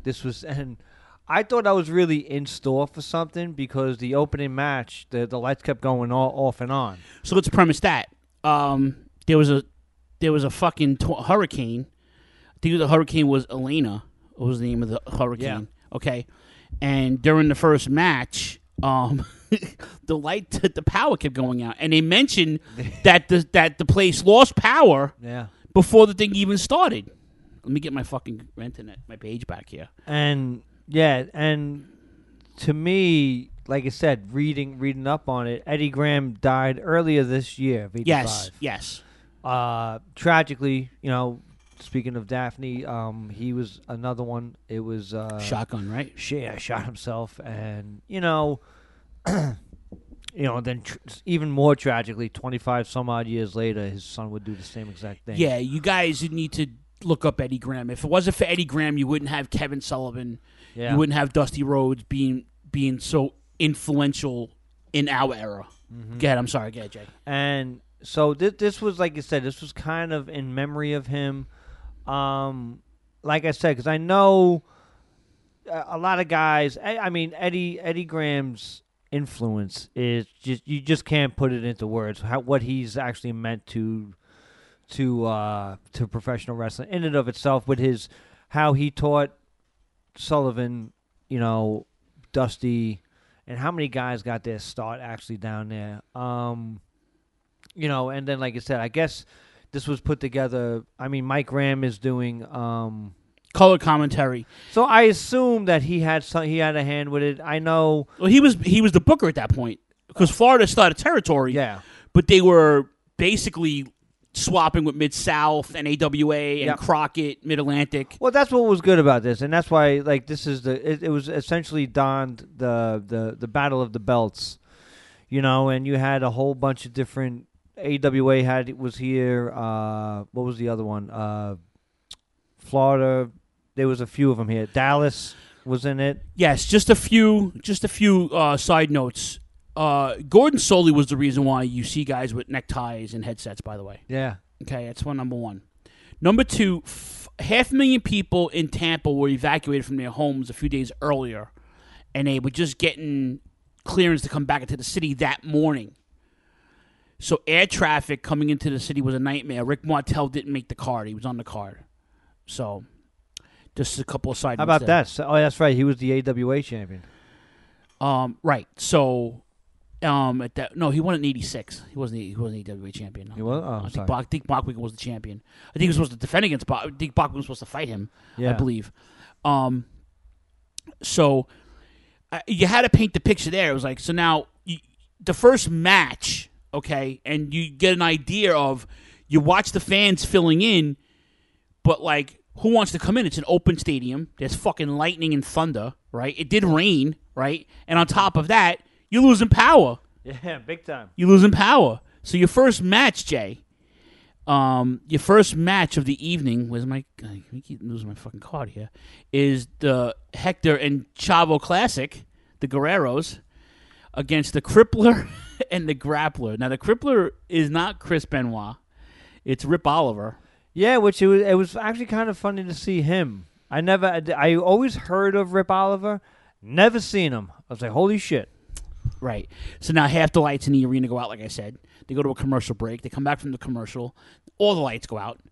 Gordon mentioned that there's a hell of a thunderstorm going on. Verbatim, he says that. And the Grappler pretty much gets out-wrestled by the Guerreros. This is a good match, though. I mean, this was a great match. Guerreros are just unbelievable babyface, getting the crowd into it, working their asses off. It looked really, really good, and to me, you could see where wrestling. This was like absolute. I think ahead of the time would be the right way to put it. Right, Chavo, Hector. You see in some of the high-flying stuff like you would see in Mexico, which nobody watched at that point. Nobody knew about it, really, unless you're a Lucha fan. The Pier 6 brawls you see outside the ring, that was still kind of like, not new, but new enough to that kind of style, right? To the time. Mm-hmm. It was the heels getting the rest, or the face team, or the face wrestler going out and getting his revenge, or vice versa, right? Yeah. You saw a rowboat, which you really didn't see a lot. You saw a rowboat unless you watched fucking, like I said, you listen to watch the rest. Unless you watching CMLL. Yeah. At the time, or AAA. Then the heels get it. They get the advantage again.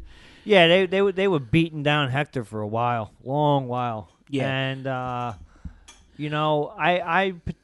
And like I said, maybe because I just remember Raven doing it. Raven clearly got it from Rip Oliver, where he was loading up the boot. And, I don't know. I love that old school way of thinking, like that way of going about stuff. Well, before even that, like you said, Hector was getting beat on. Yeah. He goes to the wrong corner, right? The feed gives out. They have a please stand by graphic, right? In the middle of the match. Right. And then there was hold on, where is it? Where you see the loaded boot you're saying, right? Yeah. Yeah, Hector no sells an atomic drop. So hits one of his own. And hits one right after. Yeah. And then, so the grappler accidentally knocks down his own partner with the loaded 13-pound boot, as Gordon Solie would say. Did you hear it? Oh, that weighs in about 13 pounds. It's like, oh my God. It's like, but he's selling the fact, and especially, I just love the overselling of him slamming the boot on the mat, trying to to load it up. I love that storytelling, and to me, that's what professional wrestling's about. Yeah. The ring announcer said Hector and Charo. Yeah. Coochie, coochie, coochie, coochie. Yeah. If you get that reference, then you're fucking old. Yep. Just like me. All right.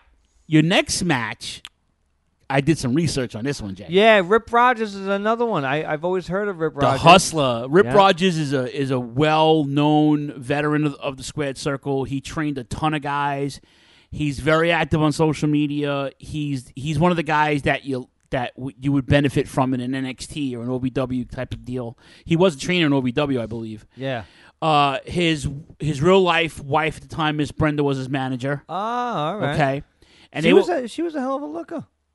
She was all the way live. She was all the way live. All the way live for 85? Yeah, I don't know, man. You know what? I said it. I said there was nobody in here. I forgot about Miss Maxine. Mad Maxine? Nah, she's not nothing to look at. 6'4". She's a German wrestler. She gets her gimmick from the Mad Max movie, obviously. She had the punk hair and the spikes and everything. She was a 6'4" wrestler from Germany. She wrestled in a bunch of territories for a little while. She was. I think she was in WWF for like a hot second. She's like for 5 minutes. Yes, Yeah. she was. She was trained by Donna Cristianello and Fabulous Moolah, I believe. And she actually became a photographer. Oh, no shit. Yeah. Now, she's coming out with Coco Samoa. Yeah. Now, Coco Samoa, we don't know if he's a close friend or a legit relative of Jimmy Snuka, if you ask somebody. If you look at him... Oh, dude, you see his past? Yeah. I didn't see his past, He's done time for moving Yayo. Okay? This guy's got a fucking story. You have to look him up. We can actually do a podcast on Coco Samoa. We should do it. He's a fucking hot mess, this guy. Isn't that something? Yeah. She was in WWF for like 6 seconds earlier that year. Yeah. But didn't get anywhere really. She I thought she looked great. I don't know, maybe I just like. Well, she had a look. For 85, you're a girl. You're 6'4", and you dress like you're fucking Mel Gibson from Mad Max. Normally, that would put you over, but wrestling was not. Was not her forte. Women's wrestling was not prominent in the 80s. It was it was considered an attraction. It was considered a sideshow. It was considered the curtain jerker, the undercard. Mm-hmm. No one main evented women's matches until the Attitude Era. Okay, so it's Coco Samoa versus the Hustler, Rip Rogers, and it wasn't a really bad match. I mean, no, it wasn't. It was I mean, Coco Samoa definitely.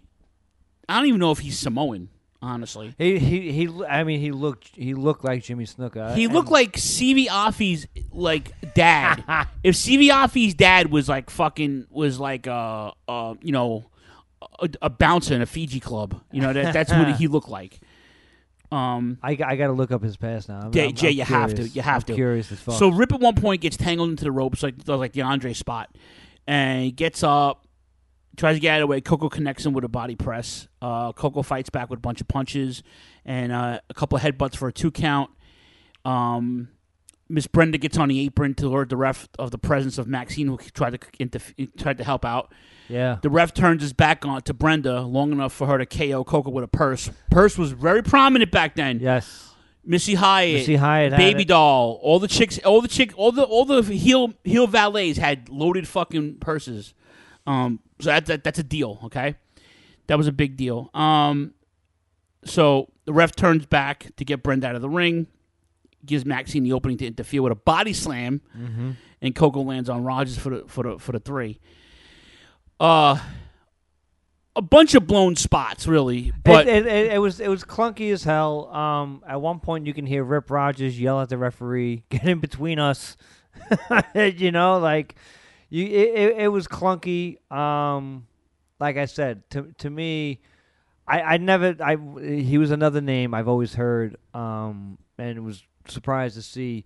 Great look. You know, you could see, obviously, his impact on the business. Yeah, guys, if you want to watch along, it's Battle of the Belts. Just type in CWF NWA Battle of the Belts 1. Sorry, go ahead, Jay. Yeah, and like I said, these are good. No, you said that you might have done the second one.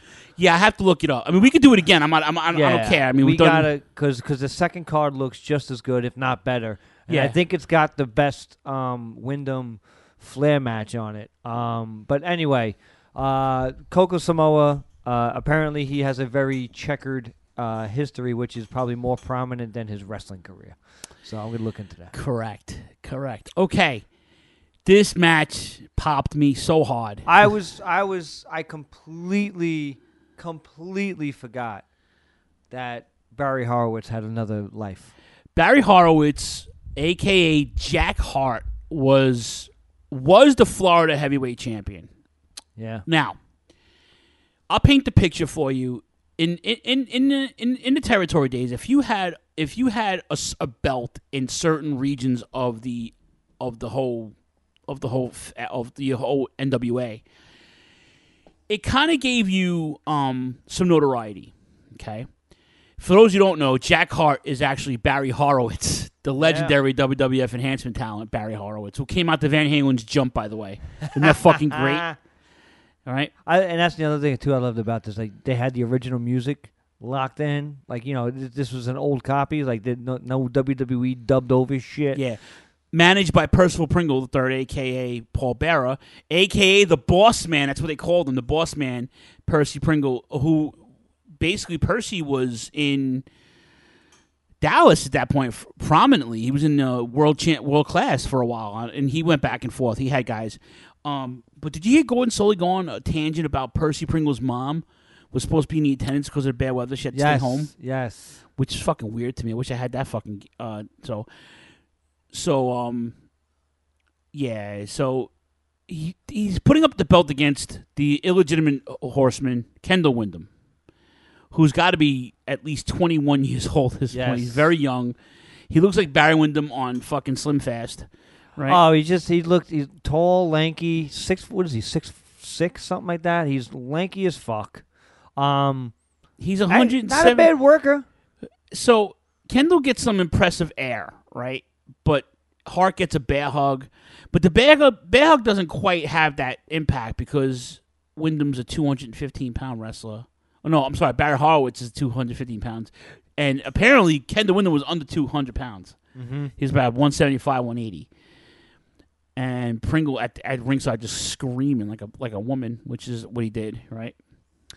But the match was actually pretty good. It was pretty good. So Kendall was getting beat for most of the match, and you know this is the territory's champion, by the way.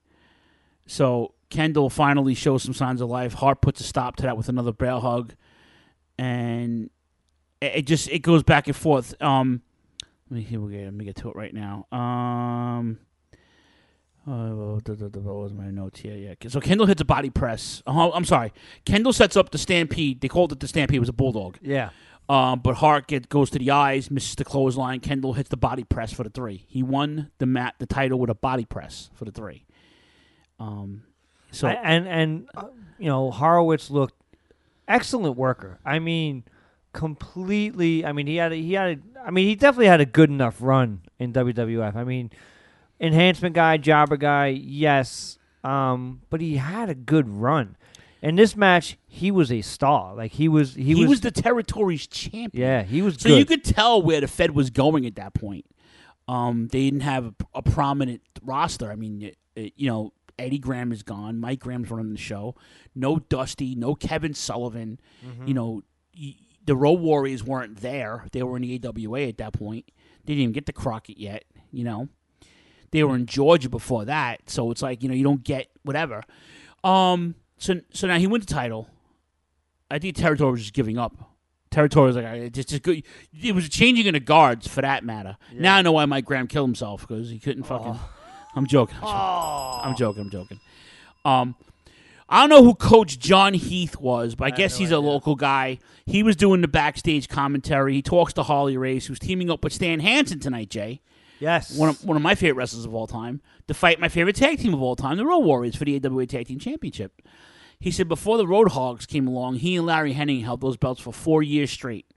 And then after he's done with that, after he wins the belts, he still wants a piece of Flair or Wahoo, whoever wins that match later on. And by the way, the Battle of the Belts is brought to you by Champion Appliances. So that was the commercial. Champion Appliances. Champion Appliances, where you too can get yourself a fucking toaster from Tampa, Florida, and don't throw it in the bathtub while it's plugged in. Okay. All right. Let's see here. Your next match was for the Southern Heavyweight Championship. Now, is this the AWA Southern Heavyweight Championship, Jay? No, I think this was Dallas. Dallas. Okay, this was Dallas. All right. Ravishing Rick Rude with, again, Percy Pringle coming out to Smooth Operator. It was either Dallas, Billy Jack Haynes. Yeah, it was Billy Jack Dallas. Haynes wrestled for Don Owens in Portland. Yeah, but he might have been in Florida as well. This might have been. But he was in Florida, yeah. Yeah, so this might have been CWF as well. Right. So Southern Heavyweight Championship, Ravishing Rick Rude. This is right before his NWA tag title run with the Raging Bull Manny Fernandez. You're about a year removed before that. Yeah. Ravishing Rick Rude being built from Beverly Hills, California. He looked like a fucking stud here. Dude, he looked like... Who was the dude that played Pee Wee Herman's double? Remember the Pee Wee Herman movie? And remember Pee Wee's Big Adventure at the end of the movie where his movie comes out? Yeah. And the dude that plays him... I forgot his name. No. Morgan Fairchild was the chick, but the actor, paging Mr. Herman, he looked like Secret Agent P.W. Herman. Anyway, hold on. Now I got to look it up. Give me 1 second. I should have looked up before that, but I should have.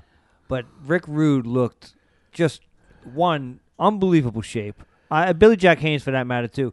Has anybody aged ungracefully more than Billy Jack Haynes? He looks unbelievably different. James Brolin. Oh, he looked like James Brolin with a fucking 6-pack. Oh, okay, yeah. Okay. Paging Mr. Herman. Mr. Herman, you have a telephone call at the front desk. Ravishing Rick Rude coming out to Smooth Operator. Yes. His opponent, Billy Jack Haynes, the master of the fucking Full Nelson at that point. Yep. And Billy Jack Haynes showing his NWA pride by rocking the NWA tights. I thought it was pretty dope. So Gordon has the presence of mind to justify to first-time viewers that there's a Southern Heavyweight title and Florida Heavyweight title. So, so he did. I just read that. So,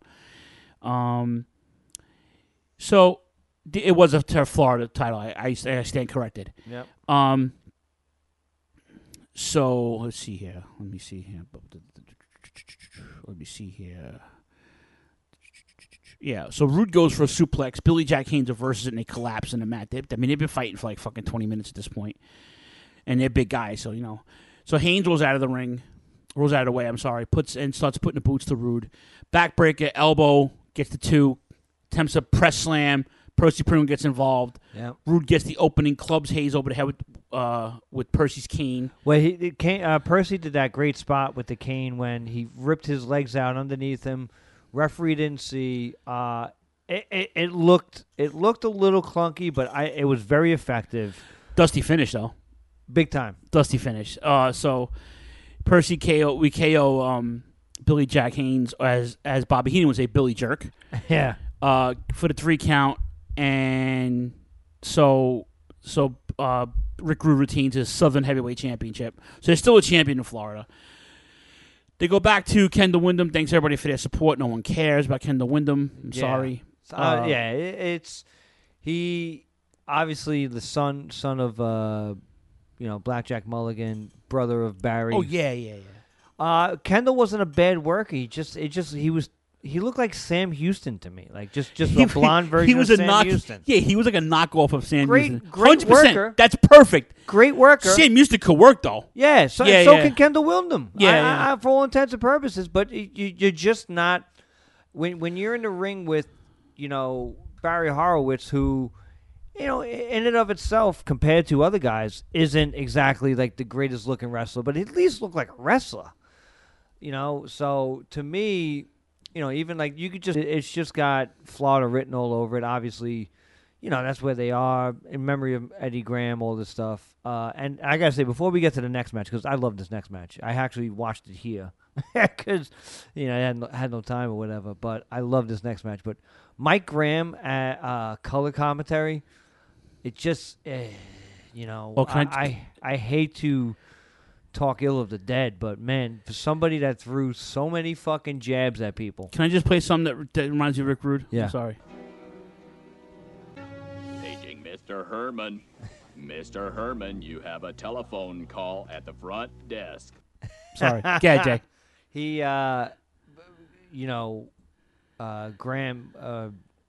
Mike Graham just was not good. Like, no.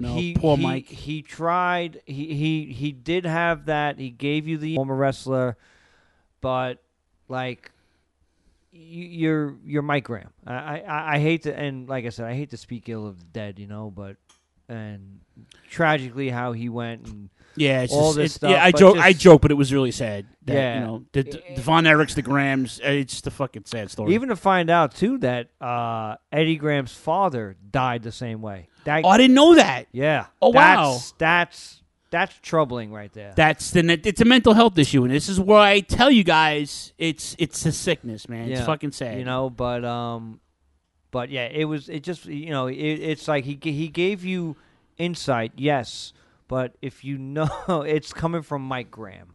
I don't know. Mike Graham was a good tag team wrestler. Yeah. Not a good commentator. Whatever pace Gordon Soley had, it was abruptly put to a halt when Mike Graham started talking, essentially. All right, partner. So we kick it back to backstage again, where the Mean Gene of Championship Wrestling from Florida, Buddy Colt, talks to the Road Warriors and Precious Paul Ellering, who were completely unrecognizable when he shaves, by the way, about their match. The Road Warriors are defending the AWA tag team titles, by the way, are beautiful. Yes.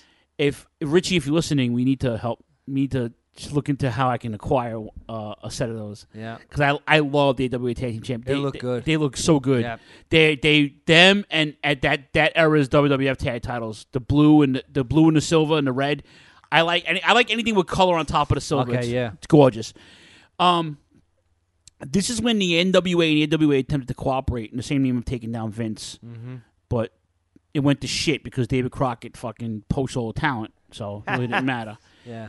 Hanson and Race, I mean, just, this went to the aisles. I mean, it was a bunch of no-selling for like a hot minute. Stan Hansen, at one point, he clobbers fucking, I want to say Hawk. Yeah. With the cowbell, was an animal. He clocked, again, Bill Alfonso, by the way, a referee for most of these matches. Bill Alfonso, and ironically, Gordon Soley makes a reference on how Bill Alfonso is not only is he a trained referee in wrestling, but also in karate and boxing. By the way, he's so only insight you can give. Right, that's good. Yeah, so everybody this event is a fucking PS6 brawl before the match even started. Right, as soon as the ring announcer kind of fucked up a little bit during a Road Warriors entrance. The Iron Man starting there. Yeah. He's announcing fucking Harley Race and Hanson. As soon as they get to the ring, it's off. So Stan Hansen, my favorite match of the card. Stan Hansen and fucking Animal are just clobbering each other. It is that. It's just laying it in. And then you look over to the other side of the ring, and then it's Hawk and Harley, and Harley is laying into Hawk. And Hawk is absolutely, without a doubt, taking care of Harley. You get he's hitting them, but it isn't like the other ones. That's for sure. But in the same breath, Hawk does do some justice. And So Harley tags in. Hawk gets chokes the life out of him. By the way, Race suplexes his way to freedom. Hanson tags in, connects with a pile driver, and Hawk sells the pile driver. Yes, Hawk sells the pile driver. I was waiting to see him pop up. Yeah, he sold the pile driver. I'm sorry, go ahead. And there was a few moments. Something happened with Harley with his right leg, just to see how fucking tough this guy is. He does something. He comes off the ropes, and I think he just pivoted the wrong way. He probably just tweaked his knee. Nothing too serious, but he was selling it, and the motherfucker didn't get out of the ring. Like there's no X symbol here. There's no the match is gonna end. Hawley just got up and dealt with that shit, and he's wrestling the fucking Road Well, Warriors Hawley's doing. pissed because Race tags in just in time for Hawk to get a second win. They threw punches, and then he bungled the press slam. Maybe that's where he messed up his leg. Is that maybe. what you're talking about? Okay. I think it happened before that, but you could tell that Hawk didn't get him up enough, and whatever. Like he just threw him down on his leg. But man, Hawley is he's just a tough motherfucker. Okay, so yeah, and I'm sure Hawk got a talking to him. Oh, in the without back. a doubt. Yeah. Brawl on the floor again. It just insane. It's just. I mean, it's count out at this point. Double count out. Yeah. Just an ultra fucking juicy, manly PS6 brawl, which I mean, some of it. Four of my favorite wrestlers of all time. Yeah, and it really was like it really was fucking stiff, and it was good. Like I said, to me, I like the main event a lot more. Once again, I watched it here. Pulling back the curtain. I wish I would have watched it with the sound on just to hear the chops. Oh yeah, well we'll get into that in a few minutes. We go back to Buddy Cole, who's talking to Ric Flair. Yep. And Wahoo McDaniel insists that there's nobody that alive that can beat him twice in one night, although Flair just has to prove him wrong, whatever.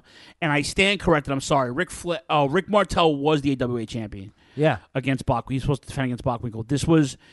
So I thought he won in 85. He won in 85. He lost in 86, and that was the whole thing with Stan Hansen. When he wanted to leave, wouldn't get the belt back, he ran over with the truck or whatever. So, well, like I said, I mean this match was something. He fought Frankie Lane, who was a journeyman at that point. There's a job. I mean, I guess literally the weather isn't helping. Like there is nobody left. Frankie Lane probably was hanging out. And was like, okay, guess what? You're wrestling tonight. Yeah, like, and it looked like Bockwinkel was not happy with something that Frankie Lane did because he kicks the shit out of him, right? At the end, he fucking laid him out. I was like, whoa, what the fuck was that? And like Bockwinkel looked at him, gave him a look like, hey kid, like get the fuck away.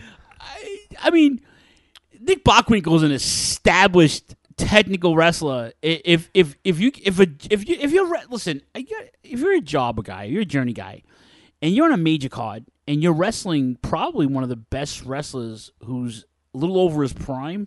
Yeah, you might not want to piss somebody off like that in the ring, but he did. He fucking got pummeled for 3 minutes. Oh my god! I thought it was fantastic. By the way, like I said, I wish Rick Martel against Nick Bockwinkel. Good matches. It makes me want to look it up.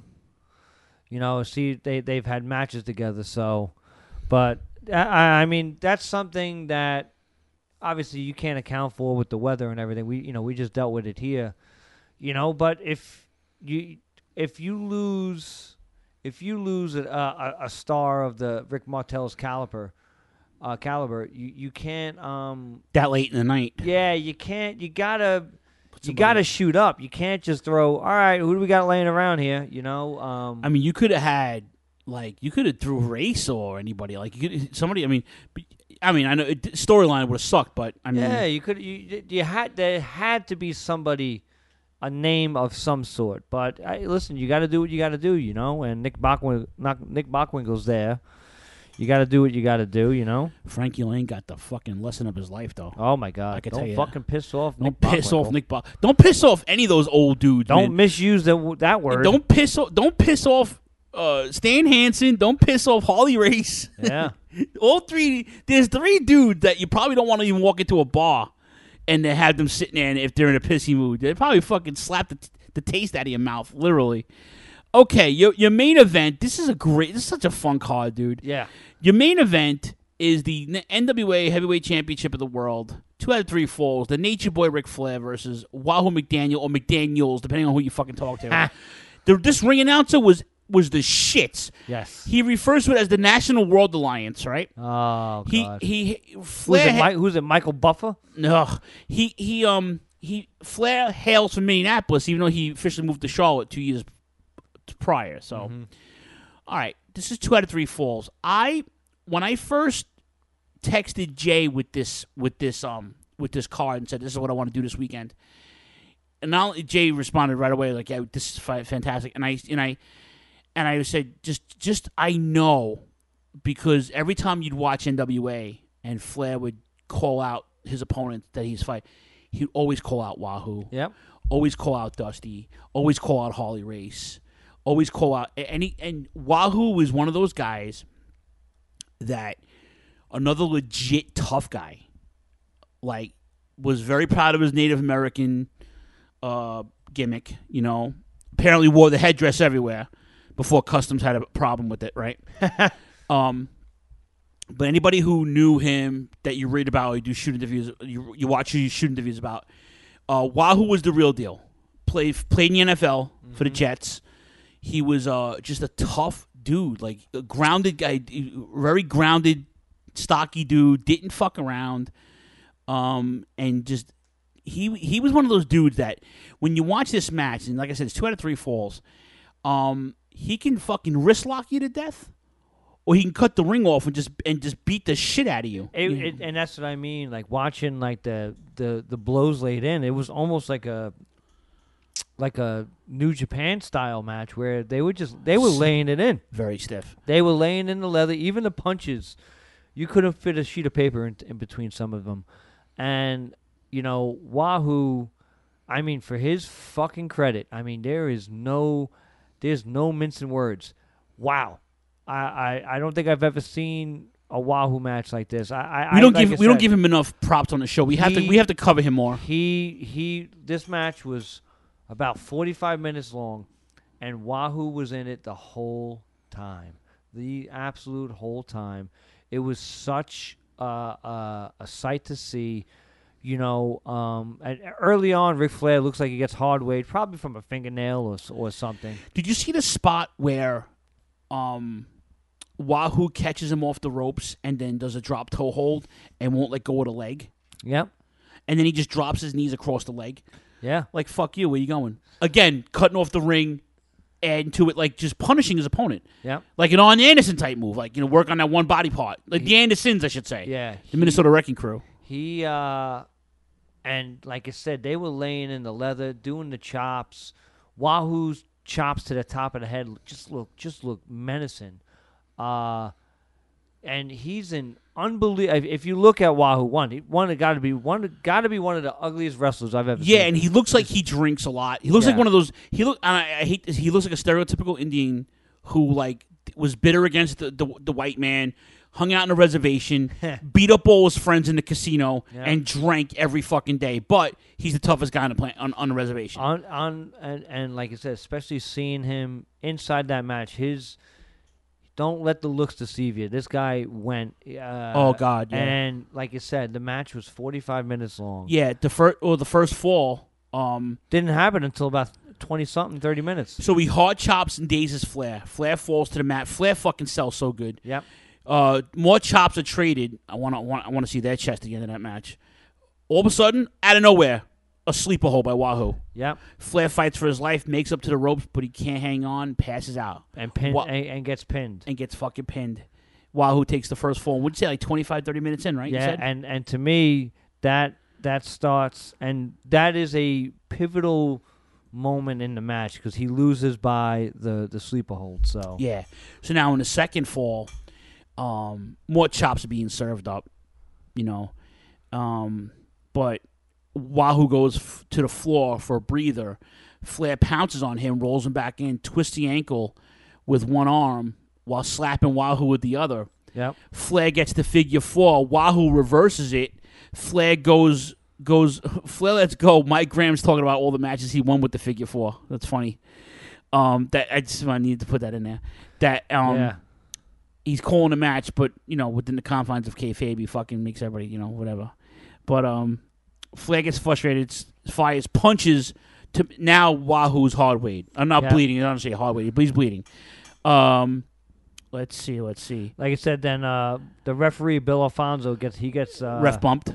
gets bumped at that time. And then did you catch the thing fucking Mike Graham said when they were talking about the time limit in it? He says, "Oh, I know how wrestling 1 hour draws on numerous occasions." Yeah. Yes. It's like, God, shut the fuck up, Mike Graham. Shut the fuck up, Mike Graham. You're awful. You know when you're kind of glad you didn't watch it. You watched it on mute. But like I said, that's a hilarious thing, and that just plays into like I said, it's the time, man. It's something that you would. Like whatever, man. Like it's almost like accepted, Like when you watch NWA, you knew Jim Cornette was going to come out and cut a fucking insane promo every week, right? But it was good timing. When the ref goes down, they roll to the outside. He hits the backslide, right? He hits Wahoo a few times, into the post, dazes him, and that's the only way to. Oh yeah, Wahoo eats the post. Bill Alfonso wakes up. Right, correct. And like I said, to me, once again.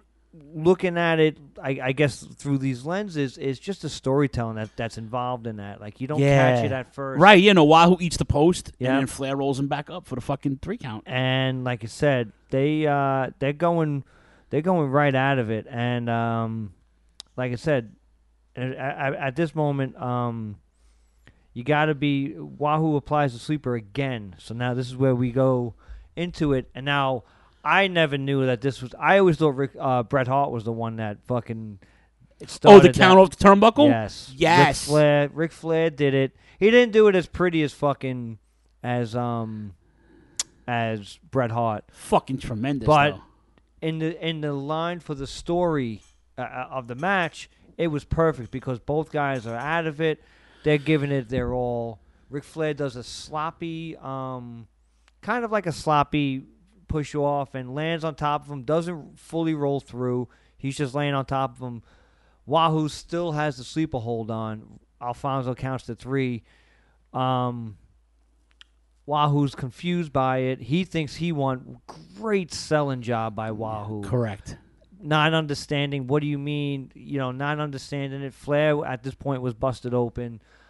This was a fucking great match. To me, this was the match of the night. Apparently, we got logged off of Facebook, so I'm sorry. Go ahead. Well, something happened with the internet, I think, because something must have happened because I had to refresh my page. So. Yeah, sorry about that, guys. But this was a great match. I think this was such a great card. I know they revised it. Years later, ROH did a Eddie Graham Memorial Tournament, which I didn't know until I looked it up. Yeah. But this was such a great concept. What a finish to the match. They end almost an hour. They went. And to me, what I really enjoyed about it was, especially at the end, the real sports feel of. They kept going back to it, showing you what happened. Like the real feel of it like that, and it was such a great thing to see. Flair in his prime, even Flair at this point was in his mid-30s, and Wahoo was older than him. But man, you never would think that Wahoo can go that long if you looked at him at that age, and Wahoo sticks around for another few years. He sticks around for another 2-3 years at this point. Yeah. So this was such a great match. He follows Flair up to Crockett. Yeah. So this was such a great match. I'm excited. We definitely. I'm calling. We got to do 2. Okay. We got to do the Battle of the Belts 2. We'll see when it happened. I wonder if it happened probably the next year. Yeah. Excuse me. Yeah. It probably happened in the next year. But yeah, that was really, really fucking fun. All right, so programming note: the Copcation continues. Jay will be away next weekend. Yeah. We're gonna try to get something in. I may work something out. I don't know what's going on next weekend. I know there's a special birthday next weekend that I have to celebrate with someone, so I'll mention that next week on the show. And I think. We'll work out something. You might get me. You might get me with a special guest. You might get some. You might get something. But we'll work something out. Jay and I might pre-record something during the week. Live to tape. So either way, you're getting some programming notes.